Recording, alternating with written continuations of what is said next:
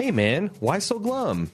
Ugh, it's lunchtime. I'm bored. My Facebook feed is nothing but cats and babies. Didn't you know that Lunch with Jim and Aaron is on? No, what? Yeah, they get on camera and gab with people about TV, life, whatever. Okay, I'm on it. Not to mention live streams of all their instant and full podcasts. Plus, they have ad-free feeds, so you'll never hear me make this pitch again. That's great. I never want to hear this again. Shut up, take my money. Get over to patreon.com/baldmove to get access and help support free and independent podcasting. Okay!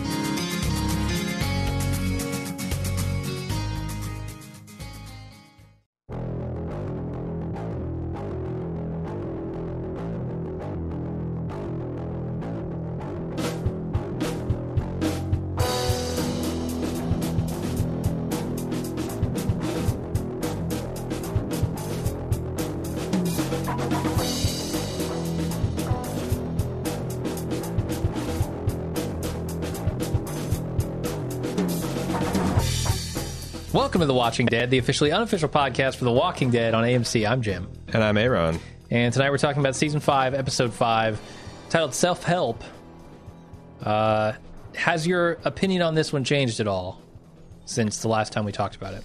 A little. I still think that they're having a hard time getting a handle on story structure and characterization and stuff this season, which I always think that they're just on the cusp of putting all that stuff behind them and moving forward. You know, like I said, we were really over the moon about the show for the first 2 episodes, and we wondered if they could keep this momentum going, and the last 3 episodes, not so much. In fact, I feel kind of foolish for being as hard on episode 3. Yeah, me too. I mean, I felt like I was judging that on the standard of the first 2 episodes. And now, arguably, Slabtown and Self-Help were worse as far as telling a story. So, yeah, I don't know. Not really. I haven't really warmed up that much. How about you? Yeah, I think I have. I've been thinking a lot about Abraham's arc, and particularly what we see in this episode as compared to some of the stuff from the end of last season, specifically like the tunnel scenes. Kind of what they've been through in the meantime. And I think I'm warming up to Abraham, the way that his story is told a little bit more. I still think there are some big glaring flaws with this episode that we'll talk about later on. But overall, I'm coming around to the idea that maybe this was a better job of characterization than I'd given them credit for in the instant cast, which, you know, that's the nature of the instant cast. You see it without thinking about it and you react. So... Do you think that some of this is a result of you reading stuff online and of getting a little bit more background information? Or do you think this is... Potentially, maybe it is, but I will justify why I think it's better and what in this episode in particular makes me think it's better. Okay. So, sure. I do think that there's a lot of angry people with us that are kind of hate listening our podcast. And I just like to say, there's no need to do that. If we're getting you that worked up, you don't have to listen, man. I think that here's the thing. Whenever there's an episode so good, you just want to get up and slap your mama, come back to our podcast and love it with us, because we'll probably love it too. Yeah. If there's an episode so bad that even in the warm cockles of your Walking Dead fan heart, you're like, this is terrible, this is horseshit, I'm about to give up, come back to us and hate the show with us. If you're just getting if you're getting some 40-degree day type episodes, probably give us, because you're just not going to hate as much as we do, and you're going to get your blood worked up about it, and I'm just worried about y'all's health. Okay. I care. All right. I don't want to hear about a Bald Move fan dying because their heart exploded or they had a brain aneurysm listening to our podcast. I mean, I run that risk every week on The Walking Dead. I don't. All right. Did you find out anything about this episode? Yeah. So my director and writer theory is kind of in jeopardy because the director is Ernest Dickerson, who I love and respect from many shows, including The Wire, Treme, Weeds, which I've not seen a lot of, but I know you were a fan of the first few seasons, Eureka, and just tons of Walking Dead episodes, stretching all the way back to Wildfire in season 1.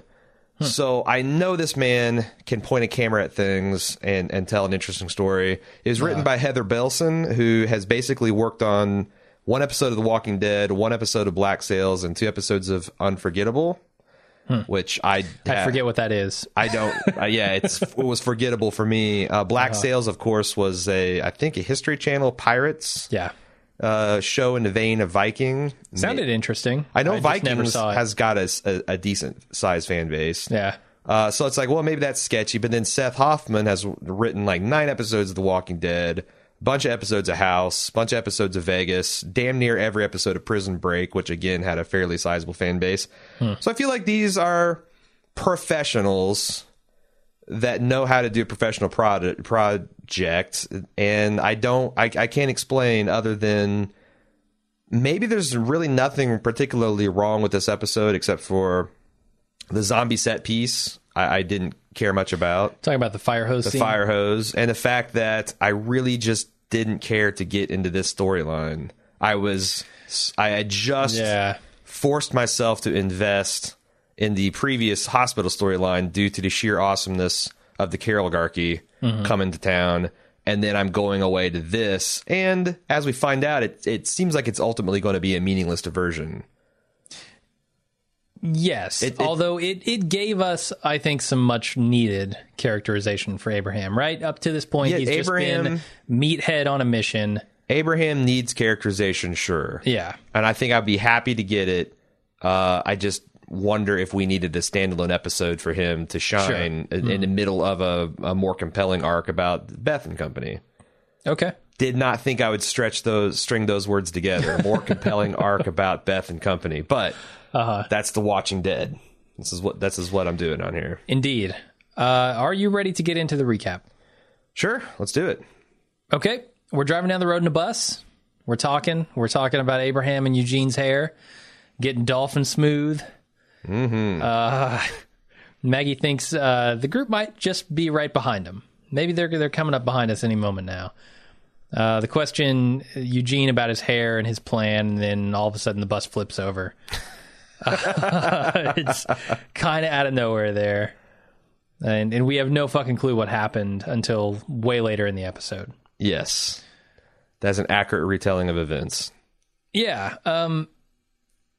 So, did you have a problem with this bus just flipping over in a Laurie-esque scene here? Of course. Like I said, I feel like Abraham went to the Laurie T. Grimes School of Post-Apocalyptic Driving because you had I was going to give him the benefit of the doubt and say that maybe one of the front tires blew, which can lead to some I don't think a guy like Abraham or any competent driver should just fucking flip a car.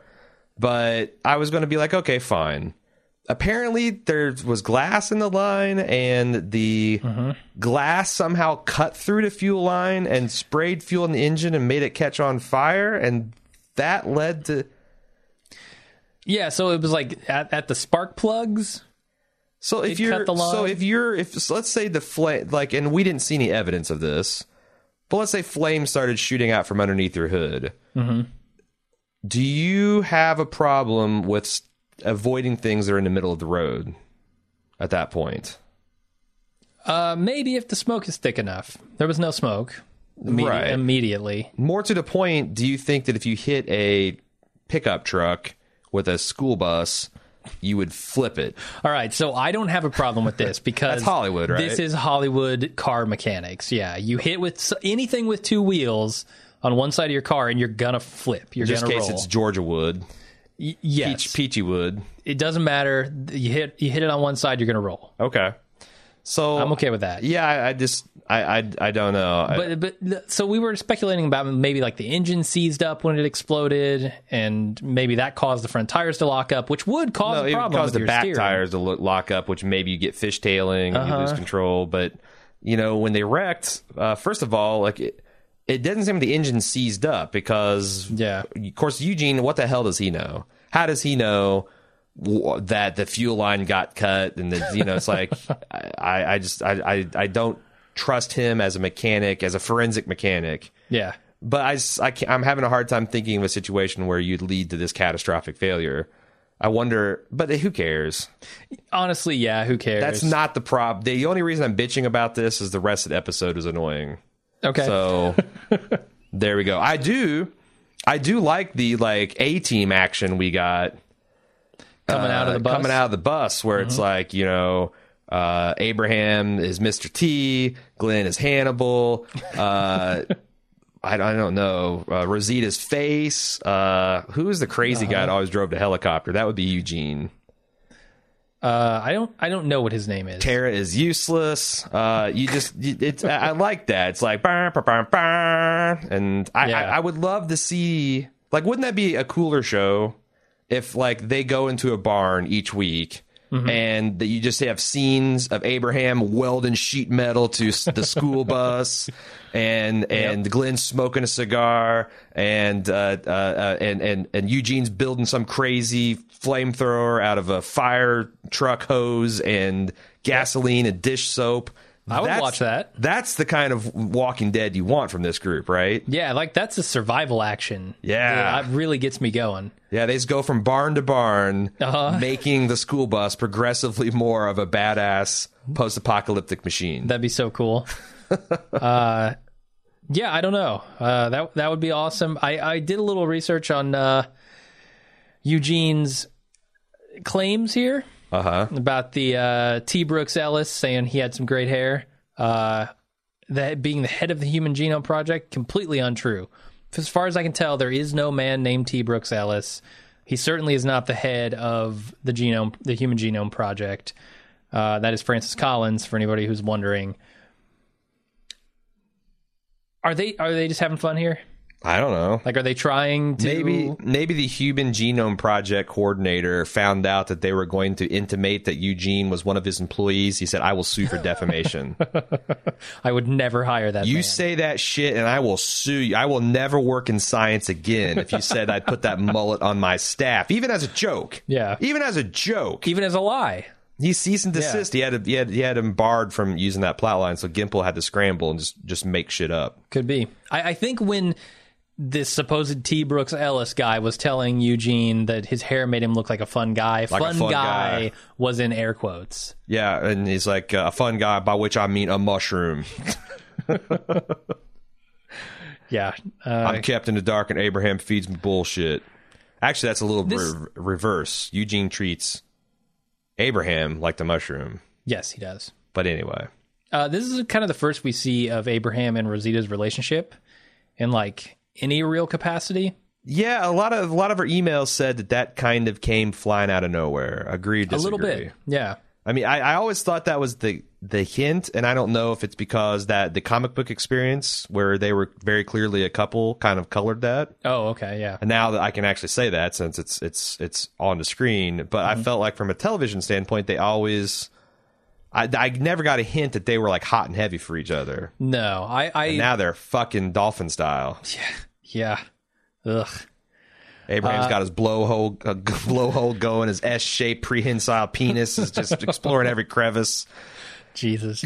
Then we get a flashback. It's the style love making that really gives one pause. Yeah. Echolocation. Can't rely on lights in a zombie apocalypse. For sure. No, that's totally true. So we go to, the theme music, and then when we come back, we've got a flashback of Abraham beating 4 men to death with a can of soup. With individual cans of soup. A can of soup for each man he kills. That's exactly right. You got you got to use different techniques for certain people. One guy, tomato soup. The other guy gets the edge. The other guy, cream of mushroom. Mm-hmm. You might need broccoli, vegetable cheese. beef. Yeah, vegetable beef for a real motherfucker that you really want to fuck up. Yeah, I think you get broccoli cheddar for that, right? Really? That's a dense, thick soup. The chunky hearty style. Yeah, it's really going to lay bricks on them. Did they just all lay there? I think so. And await their turn to be beat to death by Abraham? Unless he did a Zangief spinning flying can of soup. Knock them all. Roundhouse. Like he comes spinning down the aisle with 2 cans of soup. It's a special attack. Knocked them all unconscious, and then he just finished the job while they were laying there wheezing. Yep. I did already say he's a Street Fighter character, so maybe that's gone from being move. Hagar, isn't it? Was it Final Fight or River City? Sure, Hagar was on Final Fight, yeah. And now he's Zangief from Street Fighter. Yep. Sure. A little he's not, mixed Zangief, in with Guile. Point of fact, Zangief not Dolphin Smooth. No, God, he's festooned with hair. Mm-hmm. All right, let's move on. The group breaks into... No, that's way later. The group wakes up, crashed in the bus with walkers all around, and then they make their escape, like we were talking about. Him busting out and double fisting walkers. Terra gives Eugene a knife, and then he ends up saving her with it. Then they all... they kill the walkers, and then Abraham's cut opens up, but he refuses to go back 15 miles to the church to fix it. He took a pretty hard shot to the sack, apparently. What is up with the neck stabbing walkers? I don't know, man. I felt like they had established you have to destroy the brain, and yet they're using a 4-inch blade to stab up through the chin. I don't think a 4-inch blade reaches into your brain. I don't know. I thought Abraham's was more of a 6-incher. Abraham's for sure, but the blade that Terra had, the blade that Eugene had, when he's putting that in at the bottom of their jaw, because they've done a couple where the zombies' mouths open and they poke up through the roof of their mouth. Obviously, that's going to get the job done. Although there's a lot of sinuses and whatnot. It's interesting because I've always thought it was weird that any shot to the brain disables a zombie. When from Jenner's little science show, we learned it was actually the brain stem, the little walnut-sized jobby there at the base of the spine that does all the magic. But, whatever. I feel like in The Walking Dead, you have to treat anything above the neck as fatal when it comes to zombies. I think so, yeah. I mean, there's real-life stories of dudes getting rebar through the eye socket, out the back of their head, and fully recovering. Yep. Maybe they go on a radical change of personality, whatever. But maybe nothing. Or sometimes nothing, yeah. Like the old school lobotomy procedure was to stick an ice pick in the temple and wiggle it up and down. That did not kill the kill the patient, obviously. Yeah. Or at least not all the time. So, ideally, you would want to get them either sever their spinal cord so they can't move. Right. That would absolutely work. Yep. The other option is to get their motor cortex, I guess, whatever moves the zombies. You could get that, or just plain do enough damage to their head where the brain stops working, I guess. Yeah, but I'm just going forward. My zombie science is that as long as you have a hit anywhere above the neck, it's going to be fatal to a zombie. Yeah. Otherwise, good call. We'll never get through an episode. Yeah. Did you have a problem with them kind of all agreeing that 15 miles back to the church was not the way to go here? There's a moment where both Glenn and Abraham ask for permission and kind of say, you're the one running the show to each other. Yeah, I felt like that was weird. And I someone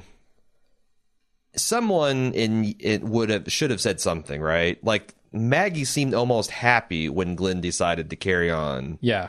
And again, that was one of the problems with if Abraham is so hell bent on keeping what's-his-face safe, Eugene safe, it seems like pushing ahead when you're 15 miles out. I'm literally, Glenn could be like, we can make it back there before it gets dark. Yeah, we have no water. We have no supplies of any kind. Right. We could go back, from a position of strength, find a better vehicle. Yeah. And then keep moving. It'd be one thing if the I feel like it'd be one thing if the church bus just broke down. Mm-hmm. But it flipped over and exploded. Yeah. You can't fix it. No. I feel like that's like FUBAR head back. You would think so, but... And I understand that Abraham is not wired that way, but sure. Everybody, no one else seems like they have a suicide wish. And Glenn and Maggie are only there to try to keep Rick and Abraham from fighting, so it was a little weird that them and Tara just went along with whatever. Yeah, I didn't quite understand why everyone else was going along with it, even if I do understand why Abraham wants to continue. It makes a lot of sense why he does. But I'm with you. I think that was a little silly of them not to insist on, we're going back, fuck whatever you want to do. Really cool zombie, or not kill, but disgusting zombie scene of the hillbilly zombie. He was like all bare-chested with a big, long white beard. Yeah, coming through the window. Yeah, and he impales himself in that shard of glass, just working it in his guts. Mm-hmm. Yeah, pretty gross. That was pretty tasty. We get another flashback from Abraham. It's just really quickly him looking for his family after he murders these guys. That's it. They're kind of piecemealing us here a little bit. And you see a little bit. Well, I'll wait for another scene because there's, Then the group breaks into the bookstore and Tara drinks some water out of the toilet. You do. While the rest of the group is securing the bookstore and Rosita sews up Abraham's hand. A lot of good stuff in this scene as far as zombie survival goes. You know this. I've written many zombie survival guides for season. I wrote a whole fucking book on season 1. I've got half of season 2 covered, like half of season 3, half of season 4. Which, by the way, I got 7 5-star reviews on Amazon for that. Shit. If you want to check out my survival guide for season 1, book.baldmove.com, you can read a lot of it for free. It's Kindle Lendable. It's on the Kindle Unlimited plan. It's super easy to get. It's $2.99 if you don't got any of that stuff. Unlimited Kindle Lendable? Yeah.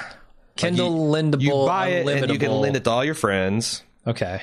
If you got Kindle Unlimited, you can just get it it's like, all you can eat buffet. Lendable on Kindle. Lendable. Try and say that 5 times fast. With a book by Stephen Linder from The Bridge. It's a Lendable Kindle. But yeah, check it out. book.baldmove.com. Cool. This is porn for me. Yeah. I like I just get excitement from the idea of like, oh, they're making a grate out of clothes hangers. Yeah, and they're recovering water out of the tank on the back of the toilet. And I like what Eugene does. He takes a battery and a strip of foil. Litchfield lighter, right out of Orange is the New Black. Is that what that's called? Well, that was one of the plot points. It's just a joke on theirs. Mm-hmm. Okay. Yeah, and he straps it to the 2 terminals and he touches it to the paper and it lights up. Supposedly that works. I would imagine. Let's try it. That's something for lunch with Jim and Aaron. Okay. We'll try. We will try to set things on fire in our studio. On our wooden table. Lacquered up. Lacquered up. We will be liquored up. The table's lacquered up. And we will be making flambe. Great. And also using stitching from books to sew up Abraham's hand. Is that a good idea? Is that superior to any other thread? It's superior to no thread. Sure, but I don't know if they had thread. Their first aid kit. They're surrounded by cotton, fabric of our lives. I mean, if I wanted to, I could produce thread right now. Sure. With this T-shirt. Yeah. I would like to ask the question, is there any reason that bookbinding thread... And every time I ask these questions, it's strong. I fully expect to hear from a surgeon, 2 battlefield medics, and like a backwoods survivalist. Oh yeah, and a bookbinder by next week, and I'll get to choose one of the 5 to read. Yeah, whoever's got the best bullshit story, probably. All right. So anyway, I liked a lot of that stuff there, and that's kind of why I like Max Brooks stuff with the Zombie Survival Guide, all those little tidbits.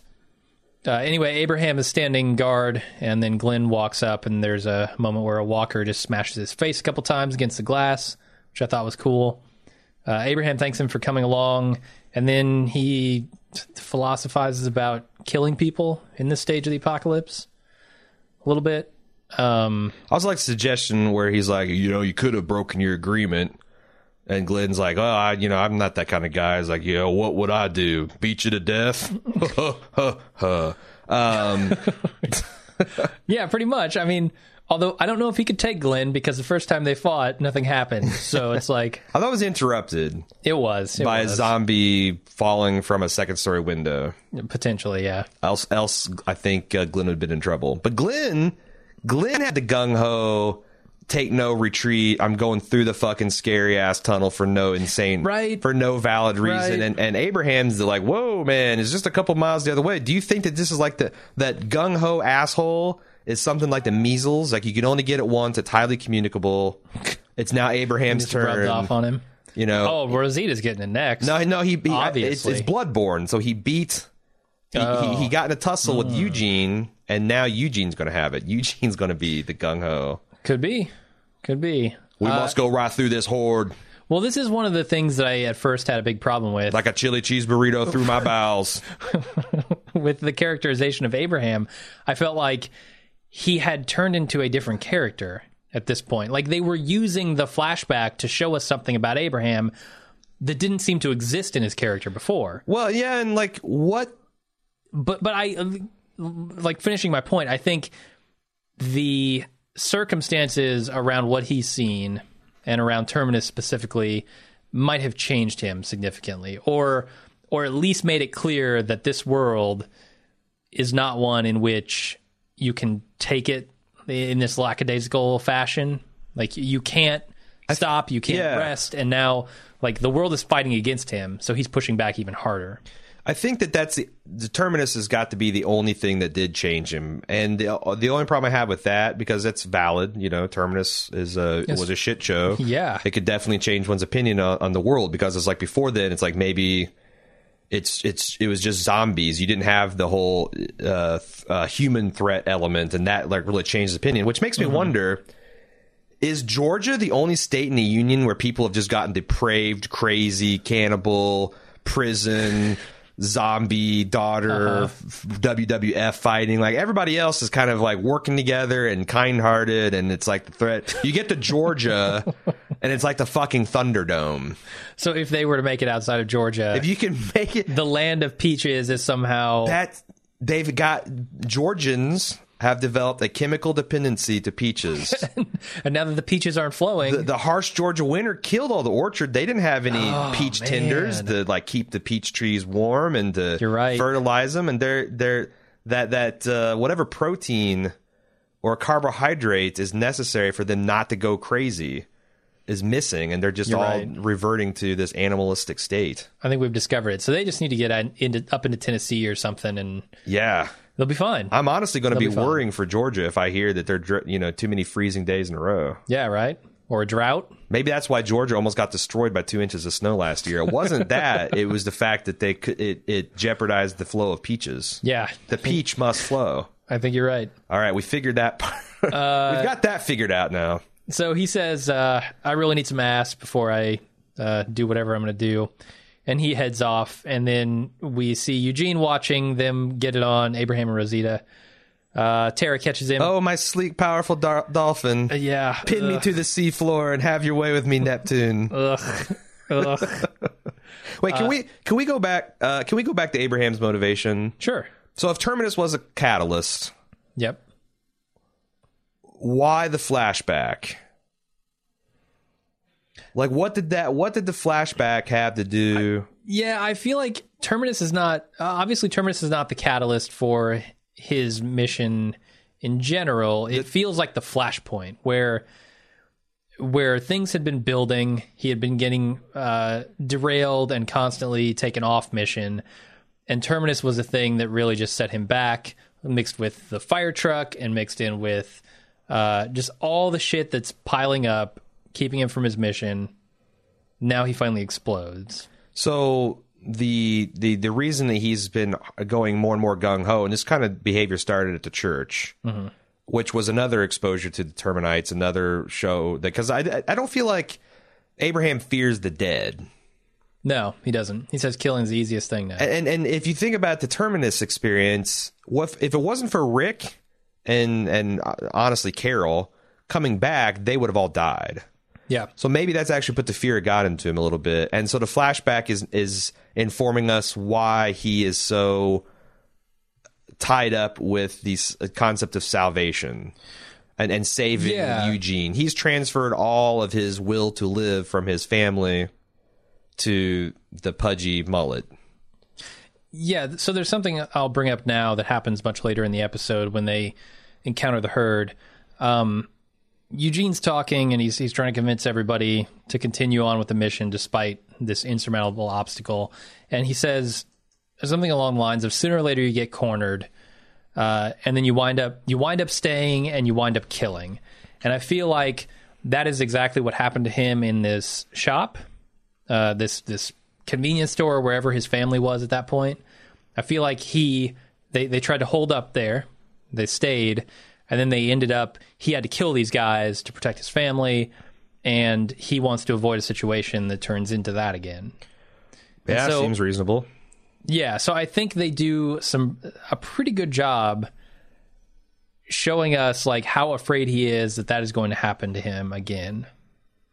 And how, I don't know, so his hands are really interesting, like the blood on his hands throughout the episode, which I want to talk about a little later. Okay. But it kind of all relates to, what's going on in his head.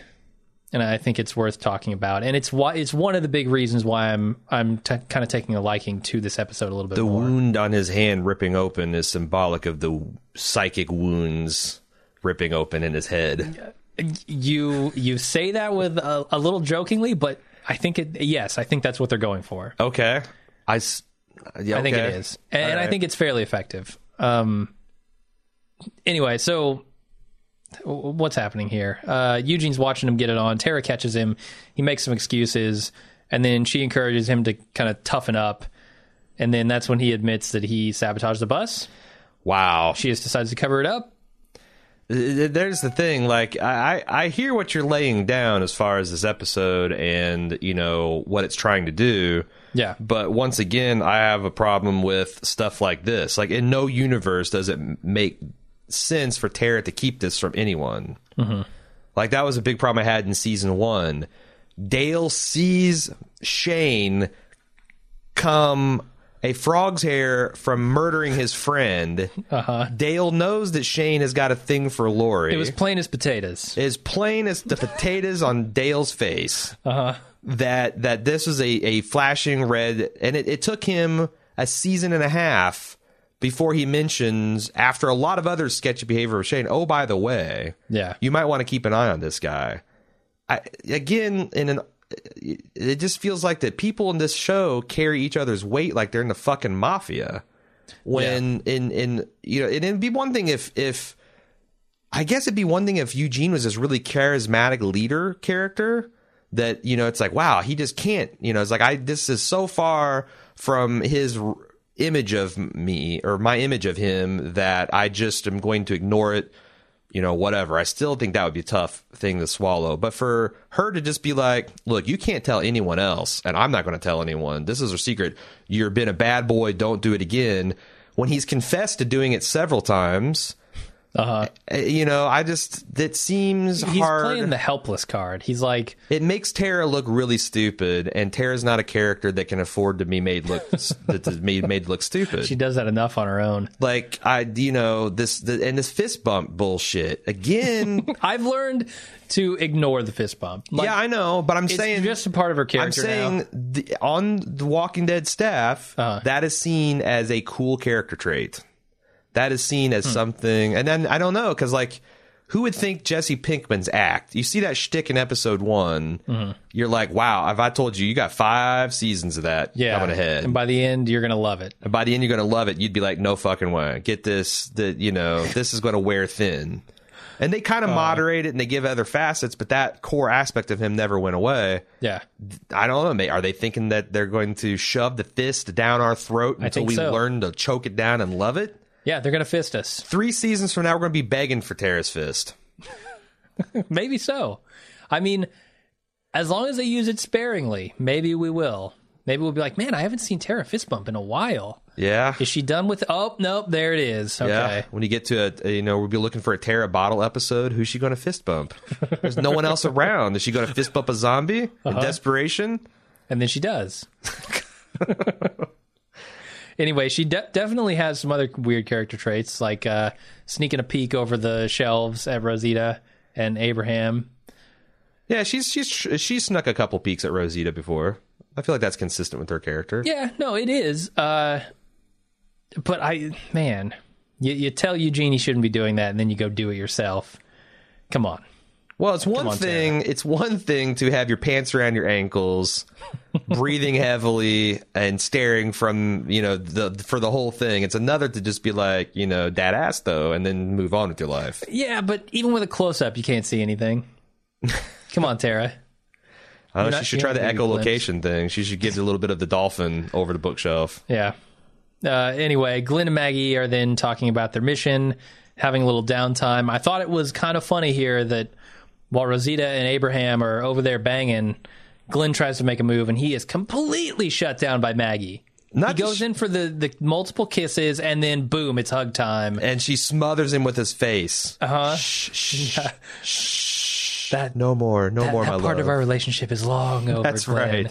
right. You ran through your 10 condoms back on the farm, buddy. Yeah, so sad.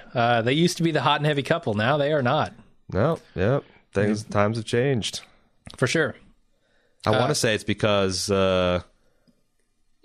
she's mourning Beth. This is the lone evidence. You want to say that, This is the lone, her sex drive shriveling to nothing. Is the one way she can show the world her undying love for her sister. Sure. Not by listing her among the people who she's concerned about finding. No. Not by doing that, certainly. You know those people that we know? Carol and Daryl? I'm kind of worried about that. I wonder where they went off to. Yeah. So, I don't know. Is it that Maggie just thinks she's dead at this point?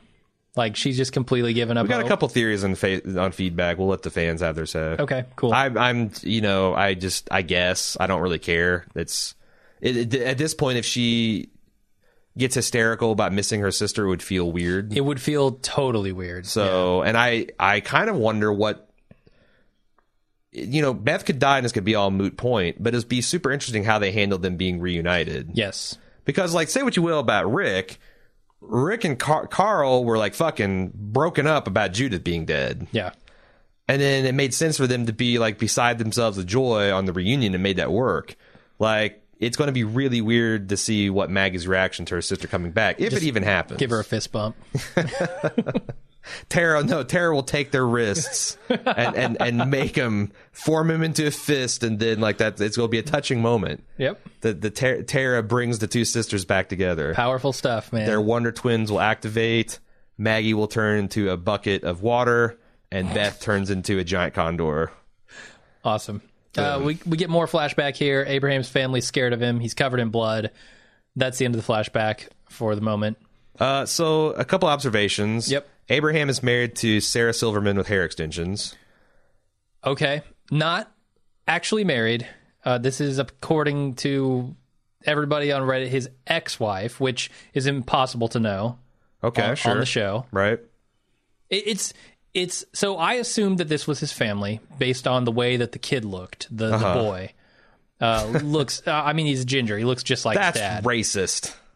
Not racist. It's genist. Genist. Yeah. Pygmist. So I assume this was his family. There's nothing that actually tells us that other than he kind of looks like him. Yeah, I think that. Yeah, that's I think okay to assume. Sure. There's not much else that is okay to assume in this scenario. Which is the problem with it. I'm convinced that she's been roughed up. It looks like she's got a split lip and a black eye. Okay. Now, there's a lot of listeners that are outraged at the suggestion that we had that Abraham might be responsible for this. I had an idea because, first of all, I don't have a real clear conception of what happens after the Hunter storyline. Like, I feel like there's 20 issues of the comic that I kind of spaced.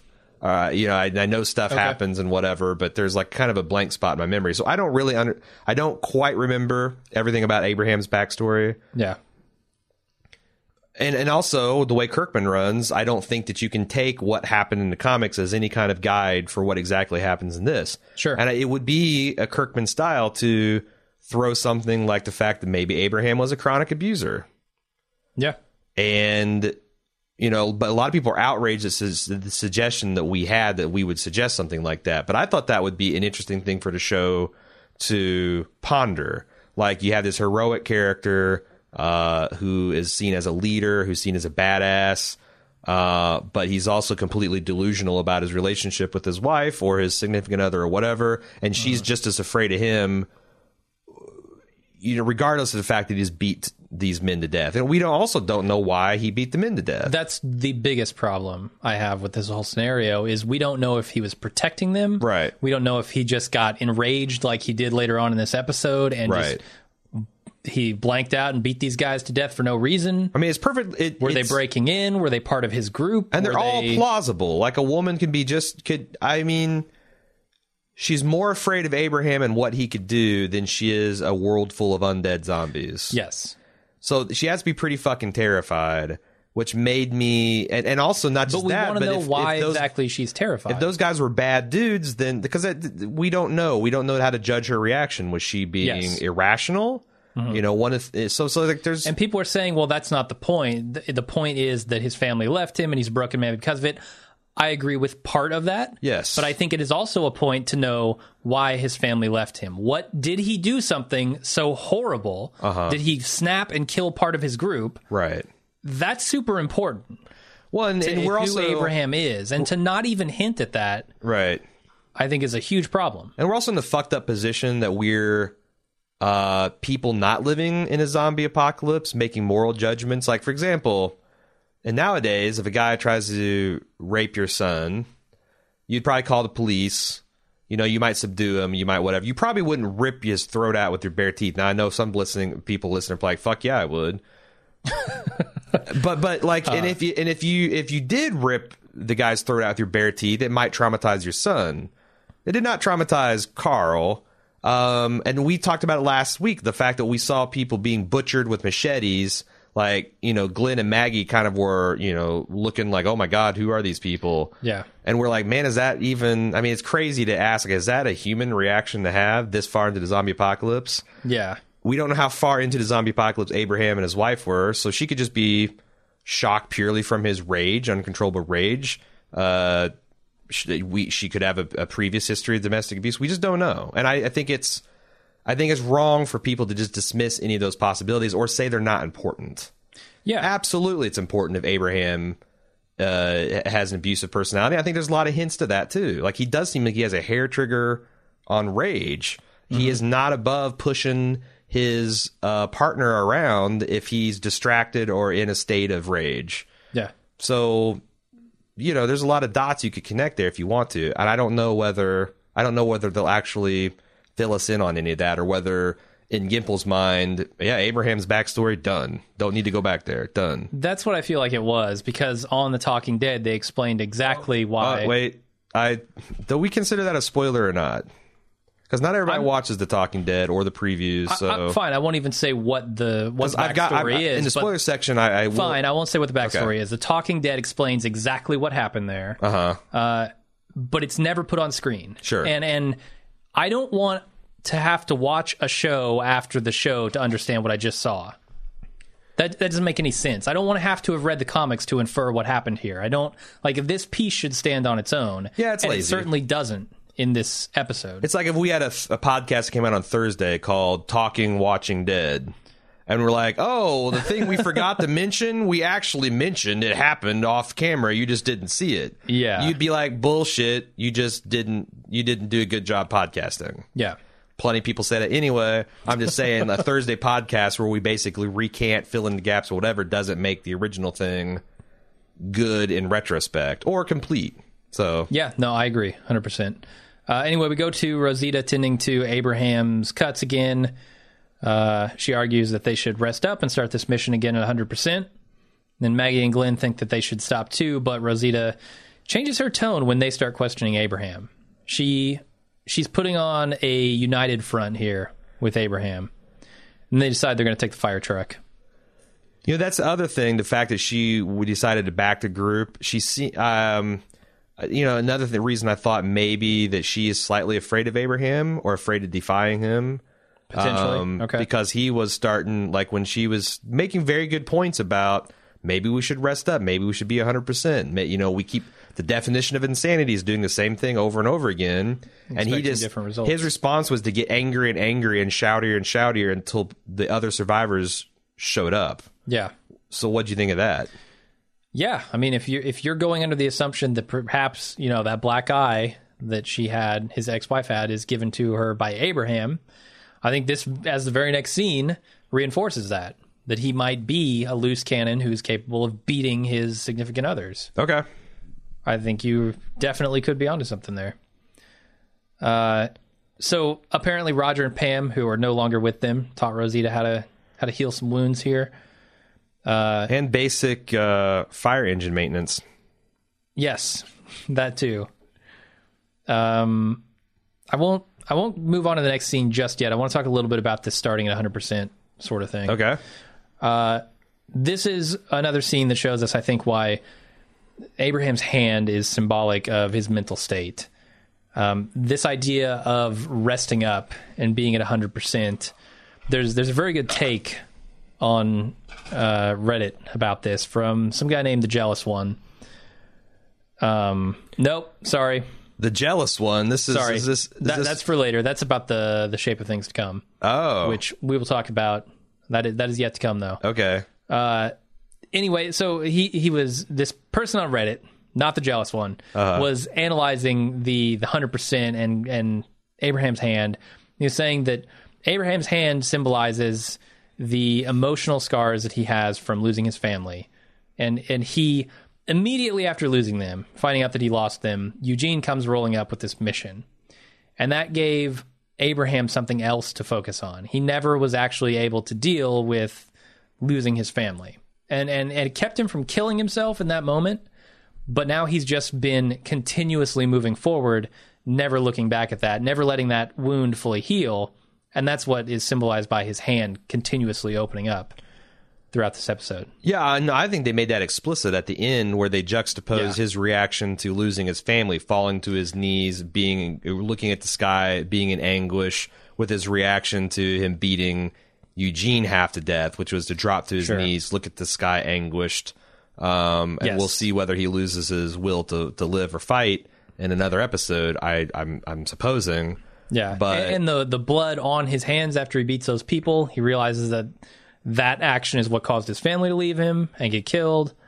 And, the comparison of the blood on the hands there and the blood on the hands in the current timeline. I'm just impressed if for the first time in history, someone got a bloody hand without it being a blatant Christ figure. Like, okay. I can't remember a single fucking time that's ever happened. Yeah. Making a point of someone having bloody palms and it not being a Christ figure. So, kudos, Gimple. Kudos for not having him strike a Scott Stapp pose or whatever at the end. Also, first time in history. Is it Scott Stapp? Yeah, Scott Stapp. Okay, good. Creed? Yeah. Sure. I tried to split the difference between an F and a P, and it just didn't work. And I couldn't play it off as, it's Aaron being a mushmouth again. I wanted to get clarity on that. Gotcha. So they run out. They start up the fire truck just long enough to let the walkers out of the firehouse. Then it dies. Walkers come pouring out, and they have to defend themselves. And then Eugene goes superhero here, sprays them all down with the hose, and they move on. There's some good stuff here. First of all, Abraham is ripped this season. He's in much better shape. I talked about last season where Michael Cudlitz just kind of showed up a little doughy, little less than impressive, a little more... Loose in the cage, as Tony Horton would say. Loose in the cage. So he's a little loose in the cage. He's like every single time he moves his arms, like those guns are on display. And, and his pushing that starter button. Yeah. Boom. Yeah. Show. Yeah. We're just rippling. that button could have taken 200 pounds of force per square inch. No problem. He's mashing it down. So I liked that. I really liked the multi-stage head takedown that Abraham did at this one particular zombie with the rifle butt. Oh, yeah. And it's like, that scene in The Protector where it was a Tony Jaa would every once in a while, every fifth goon he took out, he'd do this elaborate multi-stage joint destruction. I will dislocate your shoulder, your wrist, and now the elbow. Snap, snap, snap. He did that with a zombie's head. That was very cool. That was super cool. Almost won Zombie Kill of the Week for me. I can't wait to see what it actually does. Okay. Having a hard time with this what happens next, which... The fire hose. Because... the fire engine wasn't on, man. I know. So that seems like it's impossible. And number two, I just don't buy that walkers are essentially sandcastles. But we've seen that time and time again, haven't we? The walkers are so mushy, you can take them out by hitting them with marshmallows.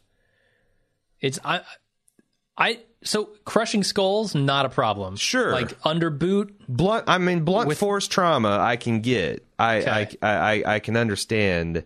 But, and I don't know, maybe you could just cut through them like a laser with a high pressure hose. I don't know. I think it'd be, what if they split the difference and just had him knock the zombies down? which gave the other survivors a chance to go rampage on them. I don't know. But that wouldn't be nearly as cool, right? Well, is this scene cool? I think it's kind of cool. It's certainly not the coolest method I've seen for dispatching zombies, but here's my rule for The Walking Dead. It was pretty cool. Treat zombies like oil.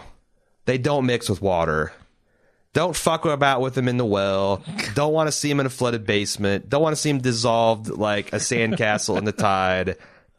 Zombies and water don't mix. Keep the zombies dry. I was going to give Zombie Kill of the Week to the one whose head he took off with the hose.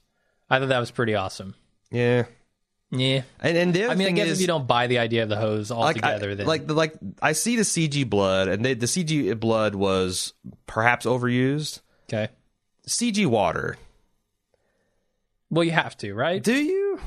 You can't just hose actors dead, because that wasn't like a full power. I could tell, yeah. Spray. That was like a state. That's a Hollywood spray. So why can't you hit a stuntman in the face with a big water hose? I guess you could. Yeah, and then surely you got to digitally take off his head, but the CGI water is a bit much. I think overuse of digital effects there. Okay. They could have just gone analog. Fair opinion. Enough. What did you think about seeing Sick inside let them die when he sprayed off the ground? I thought that was a cool callback to The Doors, Dead Inside, Don't Open. Yeah, I don't know, because I don't think Abraham is laughing at that. No, he's not. He's laughing at just how fucked up, and that's the thing is, I actually like that. I thought that was pretty funny, because Abraham seems like the kind of guy that would giggle at just the depravity of all that zombie gut sluicing and wet dead zombie smell. Yeah, wet dog's got nothing on it. Yeah, we'll talk later about perhaps Abraham's background in the military, I guess.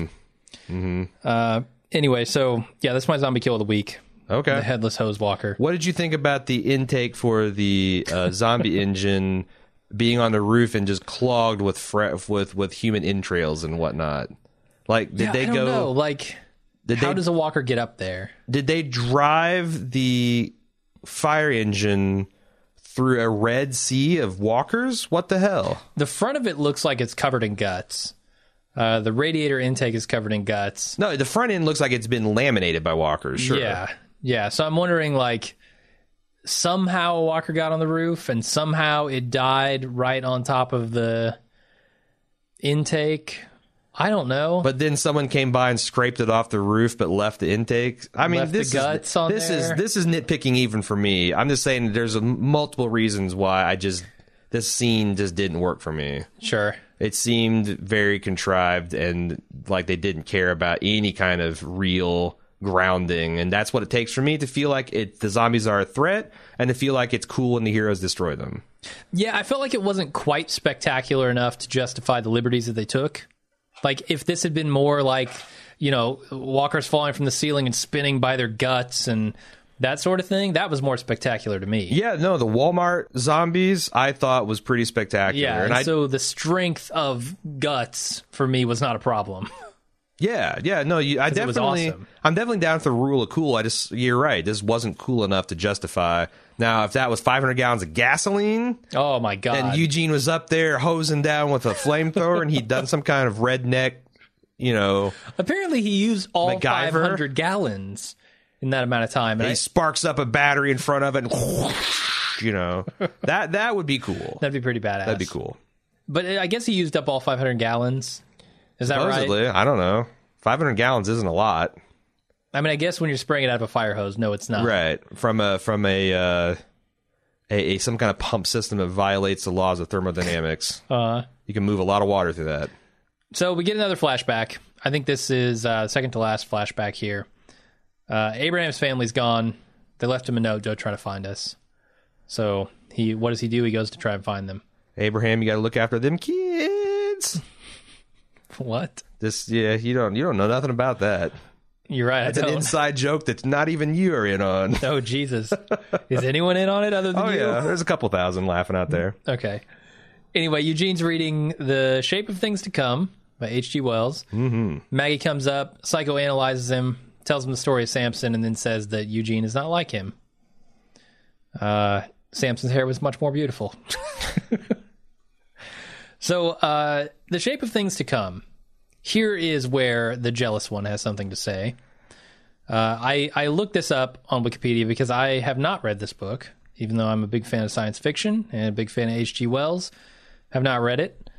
It is basically the story of a big war. It's an alternative history from 1933 to 2106. And it describes a big world war and eventual plague that challenges humanity, let's say. And there's dictatorship that forms around it, and they abolish religion, and they do all these things in favor of creating this kind of utopia, trying to re-piece humanity back together and create it better than it was before. The Jealous One on Reddit has 2 passages from the book that seem to describe the plague that happens to be similar to the Walker Plague that we see in the Walking Dead. So I want to read those passages just real quick. First one is, the disease appeared first in the vicinity of the London Zoological Gardens and spread thence with incredible rapidity. It discolored the face and skin, produced a violent fever, cutaneous irritation, and extreme mental distress, causing an uncontrollable desire to wander. Then the bodily energy vanished in collapse, and the victim lay down and died. Fever was not simply infectious through water, but transmitted by the almost impalpable scab scratched off by the sufferer. Wind, water, and the demented sick carried it everywhere. About half humanity was vulnerable, and so far as we know, now all who were vulnerable took it, and all who took it died. Sounds a lot like the zombie virus. It sounds like a zombie virus. It sounds a lot like Captain Trips. Wasn't that from The Stand? Oh, yeah. But yeah, no, it's definitely, I Causing wonder. them to wander is kind of interesting. Yeah, because that's like, walker, roamer. They've had those terms, geeks. That has nothing to do with that. Never mind. Strike that from the record, please. But I do think that, there has some similarities looking back, and I wonder if there's not some foreshadowing there too. It sounds like this is society taking extreme measures to try to reboot civilization. I wonder if they're hinting that, in the seasons to come, we'll see some of that. Yeah, potentially. So the second passage just kind of talks more about the wandering, so I'll skip that. Okay. But I thought that was pretty interesting, parallel to The Walking Dead. What do you think about the Samson business? I don't know what the fuck to make about Samson, honestly. When reading the Bible, I always thought that too. When you get to that part in Judges or whatever it is, and Samson is walking through, he sees this dead lion, there's honey inside of it, and he tells us, like, how in the fuck? Like, this is a man, you at least got because then he goes off and kills them all if he doesn't get this answer. He, like, slays them all with a moist ass's jawbone and then cuts off their foreskins and brings them in a Kroger's bag to somewhere. It's crazy.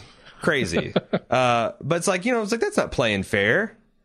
Like, okay. I could ask, here's your riddle. What 3 objects do I have on my dresser at home? Mm-hmm. And if you don't know it, I'm going to kill you, you fool. Is that Gimple trying to tell us about his mental process? Like, you can't understand, unless you're inside this madness, unless you're inside the cage with me, you can't see where I'm going. You can't tell where I'm coming from. Don't even try. Jim and Aaron. It's a fool's errand. I don't know. It's the madness of the riddle about the honey inside the dead lion.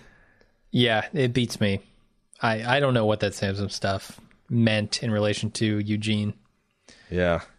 People smarter than I certainly will talk about it. I'm telling you, it's the Gimple's thought process. The answers are only in his head. Could be. Well, certainly a lot of the shit that should have made it onto the screen is only in his head, so we know that much.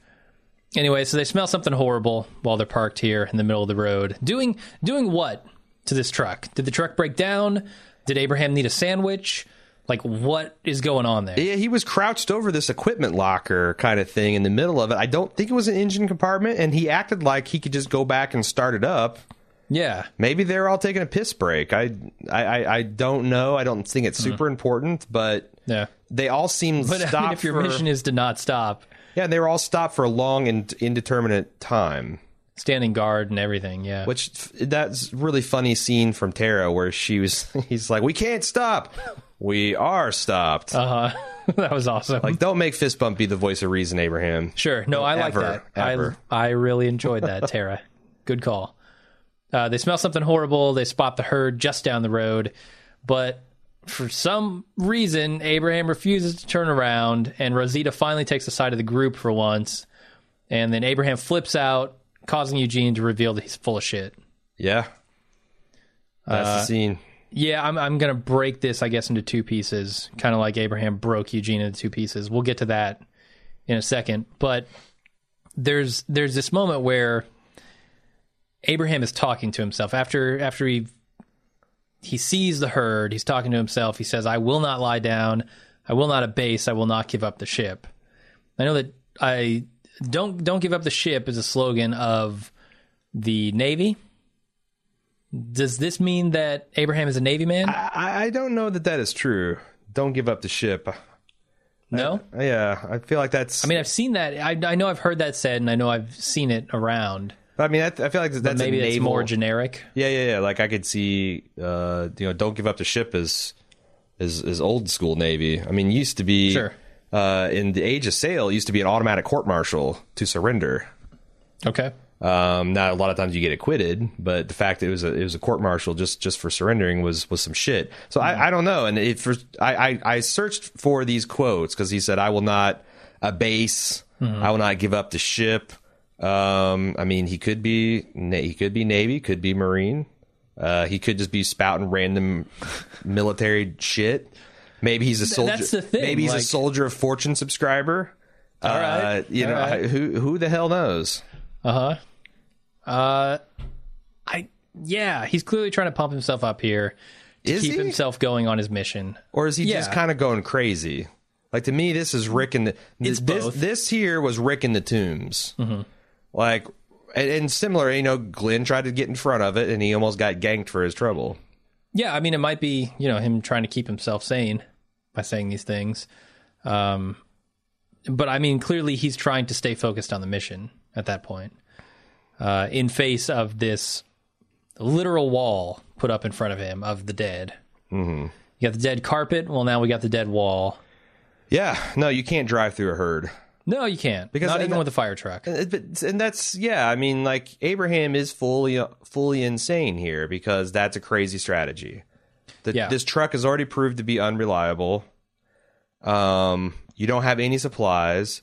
Yeah. This thing breaks down for whatever reason in the middle of that herd, and it's over. You can't fight unless you're Chad Coleman, armed with a hammer. You are not going to get out of that herd. Yeah, I agree, and I think it's also awesome here that Rosita doesn't take his side, and I feel like it's playing into him going crazy even more because now he's losing the other person who he's come to be intimate with, and it's like, oh my God, this is happening all over again. Now she's leaving me, and it just drives him over the edge, Yeah. And, also, and this isn't bad. This isn't a bad thing the show did. It's just another thing that drove me nuts is them yelling and screaming on the fringe of a horde. Oh, yeah. It's like, I understand they're far enough away they can't hear you, smell you, but you start screaming, I'm pretty sure there's got to be some zombie skirmishers on the flanks, like on the... you'll draw the attention, and that's how herds form. Like, one or two notice a pattern, they all go, like a flock of birds. Not a good look, Abraham. Not a good look. Sure. So after Eugene reveals that he's full of shit, he then goes on to explain that he is smarter than everyone here. Specifically, Eugene tells Abraham that he's smarter than him, and that's when Abraham puts him in a coma. I mean, he destroys Eugene's head. Yeah, so Eugene is just full on Forrest Gump at this point. What do you mean by that? He doesn't understand the consequences of what he's saying? I guess I was on board with the fact that Eugene is a con man and that he's manipulating somewhat skillfully people, and that a lot of this, mullet and the flat affect and the kind of gamer, the worst stereotypes of gamer affect was also stuff that he was just putting on to make him seem less of a threat, make him seem less of a schemer. But saying to Abraham, who is enraged, I am smarter than you. That just seems like he is. He's Sonya from The Bridge. He's full on autistic at that point, and that's kind of limited. Just kind of like in The Bridge, it's kind of limiting what you're doing with that character. There is a range of human relationships and experiences that it's going to be a real struggle to believe this character engaging in going forward, which may or may not be a problem. I don't know. It was a surprise to me, and it just seems so incredibly stupid. I mean, what's he going to, like, you know, line up and just start giving harsh truths to people? Glenn, Maggie could do better, you know. Rick, your accent sucks. Tara, nobody likes a fist bump. Carl, you're 18, you're shaving. Take off that top hat. leave the top hats to me, and they better be Tennessee. Is it possible that he thought he just miscalculated? He thought he was going to be able to get more words out than he did before he got plastered. No, I mean, don't you get the idea that he just can't help himself? I did when he was talking to Tara earlier in the library. I thought maybe he was confessing because he couldn't help himself. Yeah, I was really hoping to see that a lot of this was a put on, that, you know, because that's the other thing was with the remix mode. I really wasn't sure as early as like the first episode of this season whether that Kirkman was going to make it be that he did have some kind of secret or some kind of knowledge. And I mean, obviously they weren't going to go to DC and just fix everything. Sure. But, you know, if I'm Eugene, I'm committed to strategy. Why not have him take me to DC? Because there's two possibilities. DC is a safe zone, and you get in there and you're like, yep, I lied, fuckers. Now what are you going to do? I'm surrounded by safety, and they're not going to just let you beat me to death. Or Washington, D.C. is up in flames, and he can be like, my God, they got D.C. too. Curses, I can never kill. You know, if only we could find a terminal in all the rubble. I mean, yeah. If you're in for a penny, in for a pound, you have already let 9 people die for you. Glenn is the breaking point. I mean, I guess that's fine. It just seems weird. And also, it doesn't seem like he's capable of that kind of calculation. And also, again, I was really hoping he'd just put this away and be a normal person, because right now I feel like this personality switch is stuck in the on position and it's broken. And for as long as he's alive, we're going to have... Which might not be much longer. He might be dead as we speak. Who knows? That's true. Or he could be like brain damage. That would be an ironic twist. Okay. If he's like just heavily concussed and he's not the same guy. Yeah, this changes his personality. Maybe it'll make him more like Tara. He literally beats some sense into him. Yeah. You can understand the wonder of a fist bump. There is a great shot in this scene of Abraham contemplating the consequences of what Eugene's revelation means. What do you mean for by that? him, for the mission that he was on?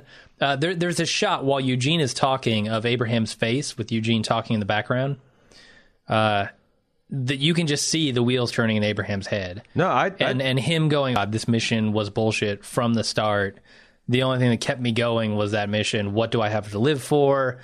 This is all for nothing. And you can just see Abraham's spirit just crushing under the weight of that. I think Cudlitz is doing a impressively good job at working with the material he's got. And the fact that scene worked at all is a testament to, you know, probably several people coming together and doing some good work. But I mean, and even I thought the musical cues were effective, which I don't... Walking Dead seems to struggle with this particular emotion. Like, they do like pounding and tense, but anytime like things are happy or light or like really sad and dramatic, I don't think they do as good a job as when the things are like tense and scary. But I thought, that this scene worked in a way that it probably didn't have a right to, in my opinion. Yeah, I feel like maybe they should have shot it, or should have cut it in a little different order, though. Like this flashback we get at the very end, I feel like if we had seen that before we saw what that revelation and what it meant to Abraham, like if we had known in that moment where we're looking at Abraham and Eugene's talking exactly what this means to Abraham, maybe it would have been a little more effective because we don't find out till after those shots that he was about to kill himself because his family was dead, and that Eugene came up and gave him the mission. And that's the only reason he continued. Yeah. So that blow doesn't work till the second time you see it. Yeah. I feel. But it wasn't terrible the way that they did it. Sure. Okay. So on this final flashback, I got a little bit of flack for like nitpicking the way that they chose to make Eugene run, but okay. I do feel like Eugene's comic relief. Mm-hmm. But it's weird to treat him as comic relief in this very heavy moment. Yeah. And I felt like it betrayed the scene. Like I would have liked to seen Eugene run like a normal person and just trip and fall or something, but just this like I don't even know what you would call that run. Like boneless? It wasn't a run, yeah. Like he's just kind of flouncing around and help me, and gesturing with both hands like he's like it's some like kind of damsel in distress shit from really bad movies. Yeah, he's like a 17th century foppish aristocrat more than a basement dwelling gamer dude. Like it's thinking like the physicality performance was saying slapstick. Yeah. The music and the seriousness and the despair and the fact that a man almost took his life is saying drama. And what's my biggest pet peeve is fucking tonal clashes. Mm-hmm. And that the ending the episode on that note was the last kind of straw for me. Okay, I can buy that. Listeners, I need your attention for just a moment. Something very serious with the Bald Move Network has just come up. Last night, we were looking at our voicemail line. We have a couple every once in a while. This one was special, though. This one... Special? I'd use the word frightening. Yeah, it shook us to our cores. This is the one we have been dreading. And after talking and consulting with our legal department, we thought we just had to share it with all of you so you know what threat we're faced with. Children and people with weak constitutions should shut the podcast off now because what you're about to hear is terrifying. Absolutely. Let's go ahead and play it. Attention Bald Move Pirates. I am Jeff Bezos, founder of Amazon.com. I will not rest until I have all of your pennies. Kneel before your copper lord. This is the threat that faces Bald Move. So, given these developments, we have a request of our audience. We need to double down on our efforts. Yeah, we will not back down in the face of overt threats. Yeah, you don't come on our podcast and threaten us. We refuse to kneel before the Copper Lord. We will take all of your pennies. We're not going to take them by the individual penny. We're not going to take them by the dime. We're taking them by the roll. We will not back down from the dread Lord Bezos. We will not. And we need your help. We need our backs stiffened by several rolls of copper pennies. Spines like copper. We need a copper spine infusion, like Wolverine with copper. We're anodized, I'm pretty sure. Help us stop this madman. Help us siphon off his pennies by going to Amazon.baldmove.com. The secret the Copper Lord is trying to suppress is Amazon.baldmove.com. You get the same great shipping, the same great pricing, the same great support and item selection. You know what else you get? The pleasure of denying Jeff Bezos his pennies. Help us end the tyranny of the penny lord. Amazon.baldmove.com. All right, do we have some feedback? We have buckets. Okay. We have 500 gallons of feedback that I'm going to spray all over the audience. I'm going to spray on you at high pressure. It's going to take my limbs off. And the only thing that's going to save you is the fact that the engine's not actually running. So it's going to be a fraction of its real power. Yep. Let's see here. K Pockets brought out this email, but also Andrew K I usually just pick one if you got two identical topics, but these guys came within 5 minutes of each other. Okay. So I'm like, ding, ding, ding, winner, winner, you both got a chicken dinner. K-Pocket says, hey guys, I'm an avid listener and I enjoy your insight. During Slabtown, you guys briefly pondered whether we would ever get to see what the deal was with the funeral home Beth and Daryl were hanging at. I wanted you to fill you in on something I heard a while back on what I believe was The Talking Dead. Scott Gimple said that they had a whole story on the caretaker and even shot most of it, but they decided to drop it due to time restraints. I don't think we'll officially ever find out. What do you think? Are you okay with us not getting a resolution on the funeral home? Sounds like you're going to have to be. Yeah, at this point, I don't give a shit. Okay. Who cares? Moving on to Jenkins B. Many people have been asking, how did Beth know which key to take to get access to the elevator area? If you go back about 4.5 minutes into the episode when Dawn opens the door so that Dr. Steven and Beth can dump the body, the camera focuses on the blue key, and Beth, his head is down, or I think they mean that she's actually looking at it, and then they do a insert of the key being used as if to suggest that she sort of observes that. They never actually... Yes, we missed that, certainly. I missed it watching it 3 damn times. I know. So, Jesus. I know. They also never use that key. What do you mean? They don't actually use that key, do they? Yeah, of course they do. Because you have to. They imply it because you have to use it to get to that elevator.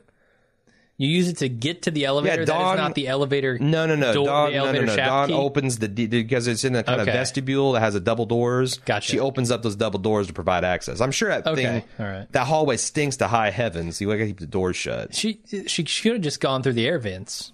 I mean, everybody knows you can get anywhere in a building through the air vents. Beth McLean style? Yeah. Okie doke then. Let's see here. Dan W said, although you are correct that a bottle... Oh, this is taking umbrage to our use of our movie terminology and our perhaps incorrect analyzation. Okay. Says, although you're correct that a bottle episode is typically a way for a showrunner to save money on a particular episode, you are wrong about what constitutes such an episode. Slabtown is not a bottle episode. Sure. A bottle episode is one in which a showrunner uses as few non-regular cast members as possible and restricts the sets being used to pre-existing ones. A typical example would be Breaking Bad's Fly, essentially only Walter and Jesse and almost entirely within the meth lab, or any number of Community episodes that took place entirely within the study room. By comparison, this episode almost exclusively used guest actors and used an entirely new set. I guarantee this wasn't done to save money and was probably far more expensive than Season 4, Episode 3, which was almost entirely in the church and featured Season 5, rather. Set entirely in the church and featured few additional actors outside of the regular cast. I appreciate your willingness to look at things like the writers and editing and the impact of finance on the overall storyline decisions. This show has a bad history of those factors playing disproportionate roles, most notably in the decision to stay out in the prison in Season 4, but you dropped the ball in discussing this one. I don't know that improperly referring to something as bottle episode is dropping the ball on discussing an episode. Well, but we also said that as a potential motivation to save money, and that definitely was wrongheaded. Okay, yeah. I mean, sure. Would you say they're nitpicking the podcast? No, I would never say that. All right. You're just too nice of a guy. Nitpicking is not the right term, Aaron. All right. Dan continues... I agree with you that it's an odd decision to end last week's episode with a bomb of a cliffhanger, i.e. Carol's appearance, then to segue into an Abraham Glenn episode. At the same time, perhaps Gimple is gun-shy after the backlash to the 3-episode Governor arc and doesn't want to repeat the same mistake with the viewers, causing him to make a completely different mistake. You mentioned the show's penchant over the past 2 seasons for showing us the outcome of something, then backtracking and showing us the other side of how our heroes got there. Perhaps Gimple was a big fan of the movie Clue. I actually like the storytelling device so long as it's not overused, but I think the more interesting narrative device this season is how Gimple is playing with the viewer's sense of time. We got to the scene in episode 1 of Morgan, which, according to the Gimple on Talking Dead, happened months after the events of the episode. We actively debated how long Rick and company walked before encountering Gabriel. We are now watching Beth's storyline with no concept of when exactly this is happening or how long she's been there. Is he citing these things as good things? No, it's no, okay, not really. with no idea how long she's there, at least until Carol showed up. I believe it reinforces the sense of confusion and lack of cohesiveness that these survivors struggle with every day since the fall of the prison. I think it's an extremely bold choice that was sure to incite at least a moderately negative reaction among the portion of viewers, and I applaud Gimple et al. For doing it. That's the interesting thing about Dan's feedback, is he's like, I applaud the fact that they went for it even though it didn't work. Okay, I don't like being lost in a sea of bullshit where I can't tell what the timeline is like. And again, I don't know if my theory... And being set up for things that aren't knocked down. Okay, so I like that when they do that in a plot that is linear. Uh-huh. They set things up, time progresses, and then we get the payoff for the things that they set up earlier. Sure. What I don't like is when they tease, they hit us with a cliffhanger, and then they take 3 weeks to get back to it. Sure. That's what happened, because the cliffhanger is not Carol. Uh-huh. The cliffhanger is Daryl at the church. At the end of episode 3? Yeah. We're not getting back to that, people, for a while. Yeah. 2 episodes now, at least. Yeah. Yeah, no, and you know, I think I might have said an Instacast, or maybe we were just talking amongst ourselves. But my theory is right, and I'm not even sure if it is. It's, you know, I don't think there was a problem with the writers and directors per se on this. But if you're right in that you've got for sure, Gimple is an inexperienced showrunner, and he's got a lot of inexperienced writers. Maybe not try so much high concept storytelling. Maybe try to get a meat and potatoes season that's satisfying and delivers the goods. Yeah. And get that stuff nailed down, and then stretch your wings and fly a little bit. Because as it is, I feel like I'm kind of watching a person learn how to tell a story and learn how. And in the hardest way. It's like if you had never ridden a bike and you're 8 years old and you're trying to learn, and somebody hands you a fucking unicycle. Yes.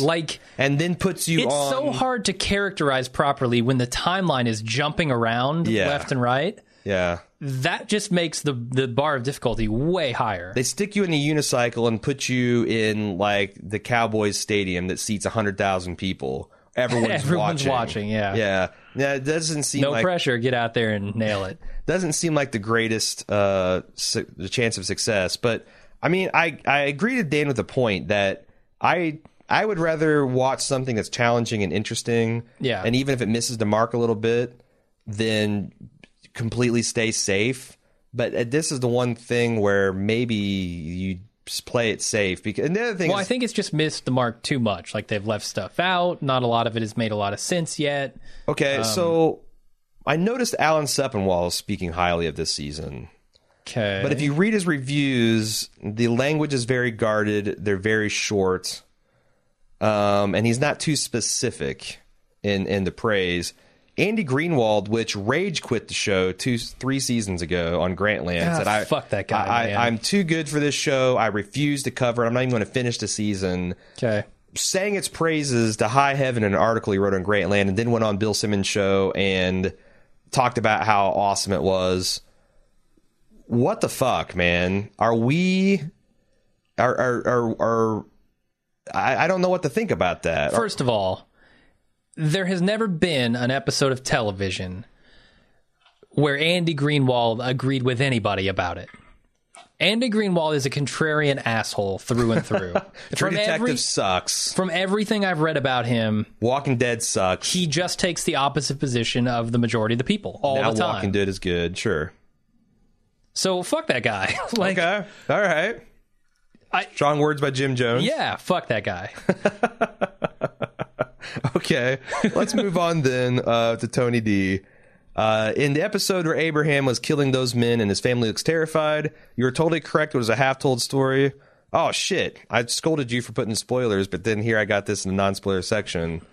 Son of a bitch. But anyway, it said later on in Talking Dead, they talked about the story. She goes, it's bizarre that we have to watch a show to get to the whole story. Yes. Lazy writing. Mm-hmm.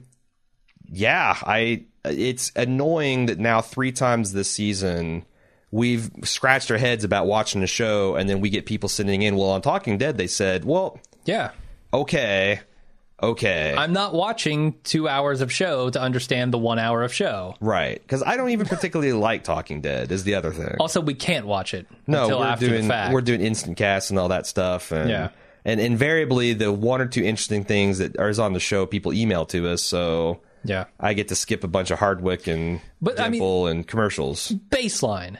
Yeah. The information that you want people to understand about the show needs to be in the show. Yeah, like I don't care how many companion pieces you release. For example, like if on Game of Thrones, if they did an episode and you're like, I don't understand. I'm like, well, if you read the books, you'd be like, bullshit. Yeah. Bullshit. I shouldn't have to read the books to enjoy the TV show. Like, this isn't David Lynch's fucking Dune, where unless you've read the books, it's just an incomprehensible mess. That's not what you're aiming for.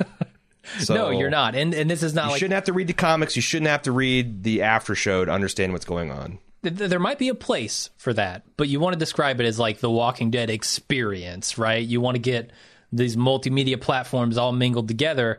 They're not doing that. They're just making a show. Patience B says, I have a very love-hate relationship with this episode. Every scene which Maggie spoke was very boring to me. Whether she's trying to bond with Eugene or having pillow talk with Glenn, I was bored. Tara's fist bump is just stupid. I would like to see her killed ASAP. In contrast, I loved Abraham's flashbacks. Seeing that this mission saved his life and now he learns it was a lie, this was done well in my opinion. They did leave me with a couple questions, but not enough to ruin it for me. I do not think he was a wife beater. I want to think he killed those men to protect his family. I gasped and teared up when he found his family torn apart and was about to off himself. Yes, Eugene was the awkward dope trying to escape the walkers, but can we really expect anything different? Cutlets did an amazing job portraying a homicidal Papa Bear turned broken man turned man on a mission in a matter of minutes. Then he comes full circle and is that same broken man again. Yes, his wife was stupid to leave, but seriously, on this show, has any mother made any smart decisions or acted like a real mother would? As a mom, I'm curious to know how many of these writers are parents. I hope that since they are all still close to the church and the mission is lost, that you'll just go back to Rick immediately. New mission, reunite this group and make staying together and alive the only real priority. Jim Jones, your thoughts? Oh, my God. She's so right about so many things. Yes. I think maybe I'm thinking Abraham's family is a little stupider than she does for leaving him, regardless of him killing these people with a soup can. He was doing it, apparently, according to the Talking Dead, to protect them. I don't know why that makes you afraid of the man who just saved your life. Yeah. Yeah, it can. More afraid of the man who just saved your life than the world outside. The shit show that's become. Unless he's popped you a couple times. Sure. But according to Talking Dead, that is not the case. Sure. And yes, on how boring and useless Maggie and Glenn have become. I don't give a shit about them anymore. No, I really don't. They're not characters anymore. They used to have chemistry. Oh, man. They were my favorite part of, like, season 3. And if you see them at the cons, they're still cute together. Oh, yeah. But there is zero heat. They need to go. There's zero passion in any of these scenes. If this is how their characters are going to be from here on out, they need to go. Okay. Kill them. 2 seasons ago, I never would have believed that. Right?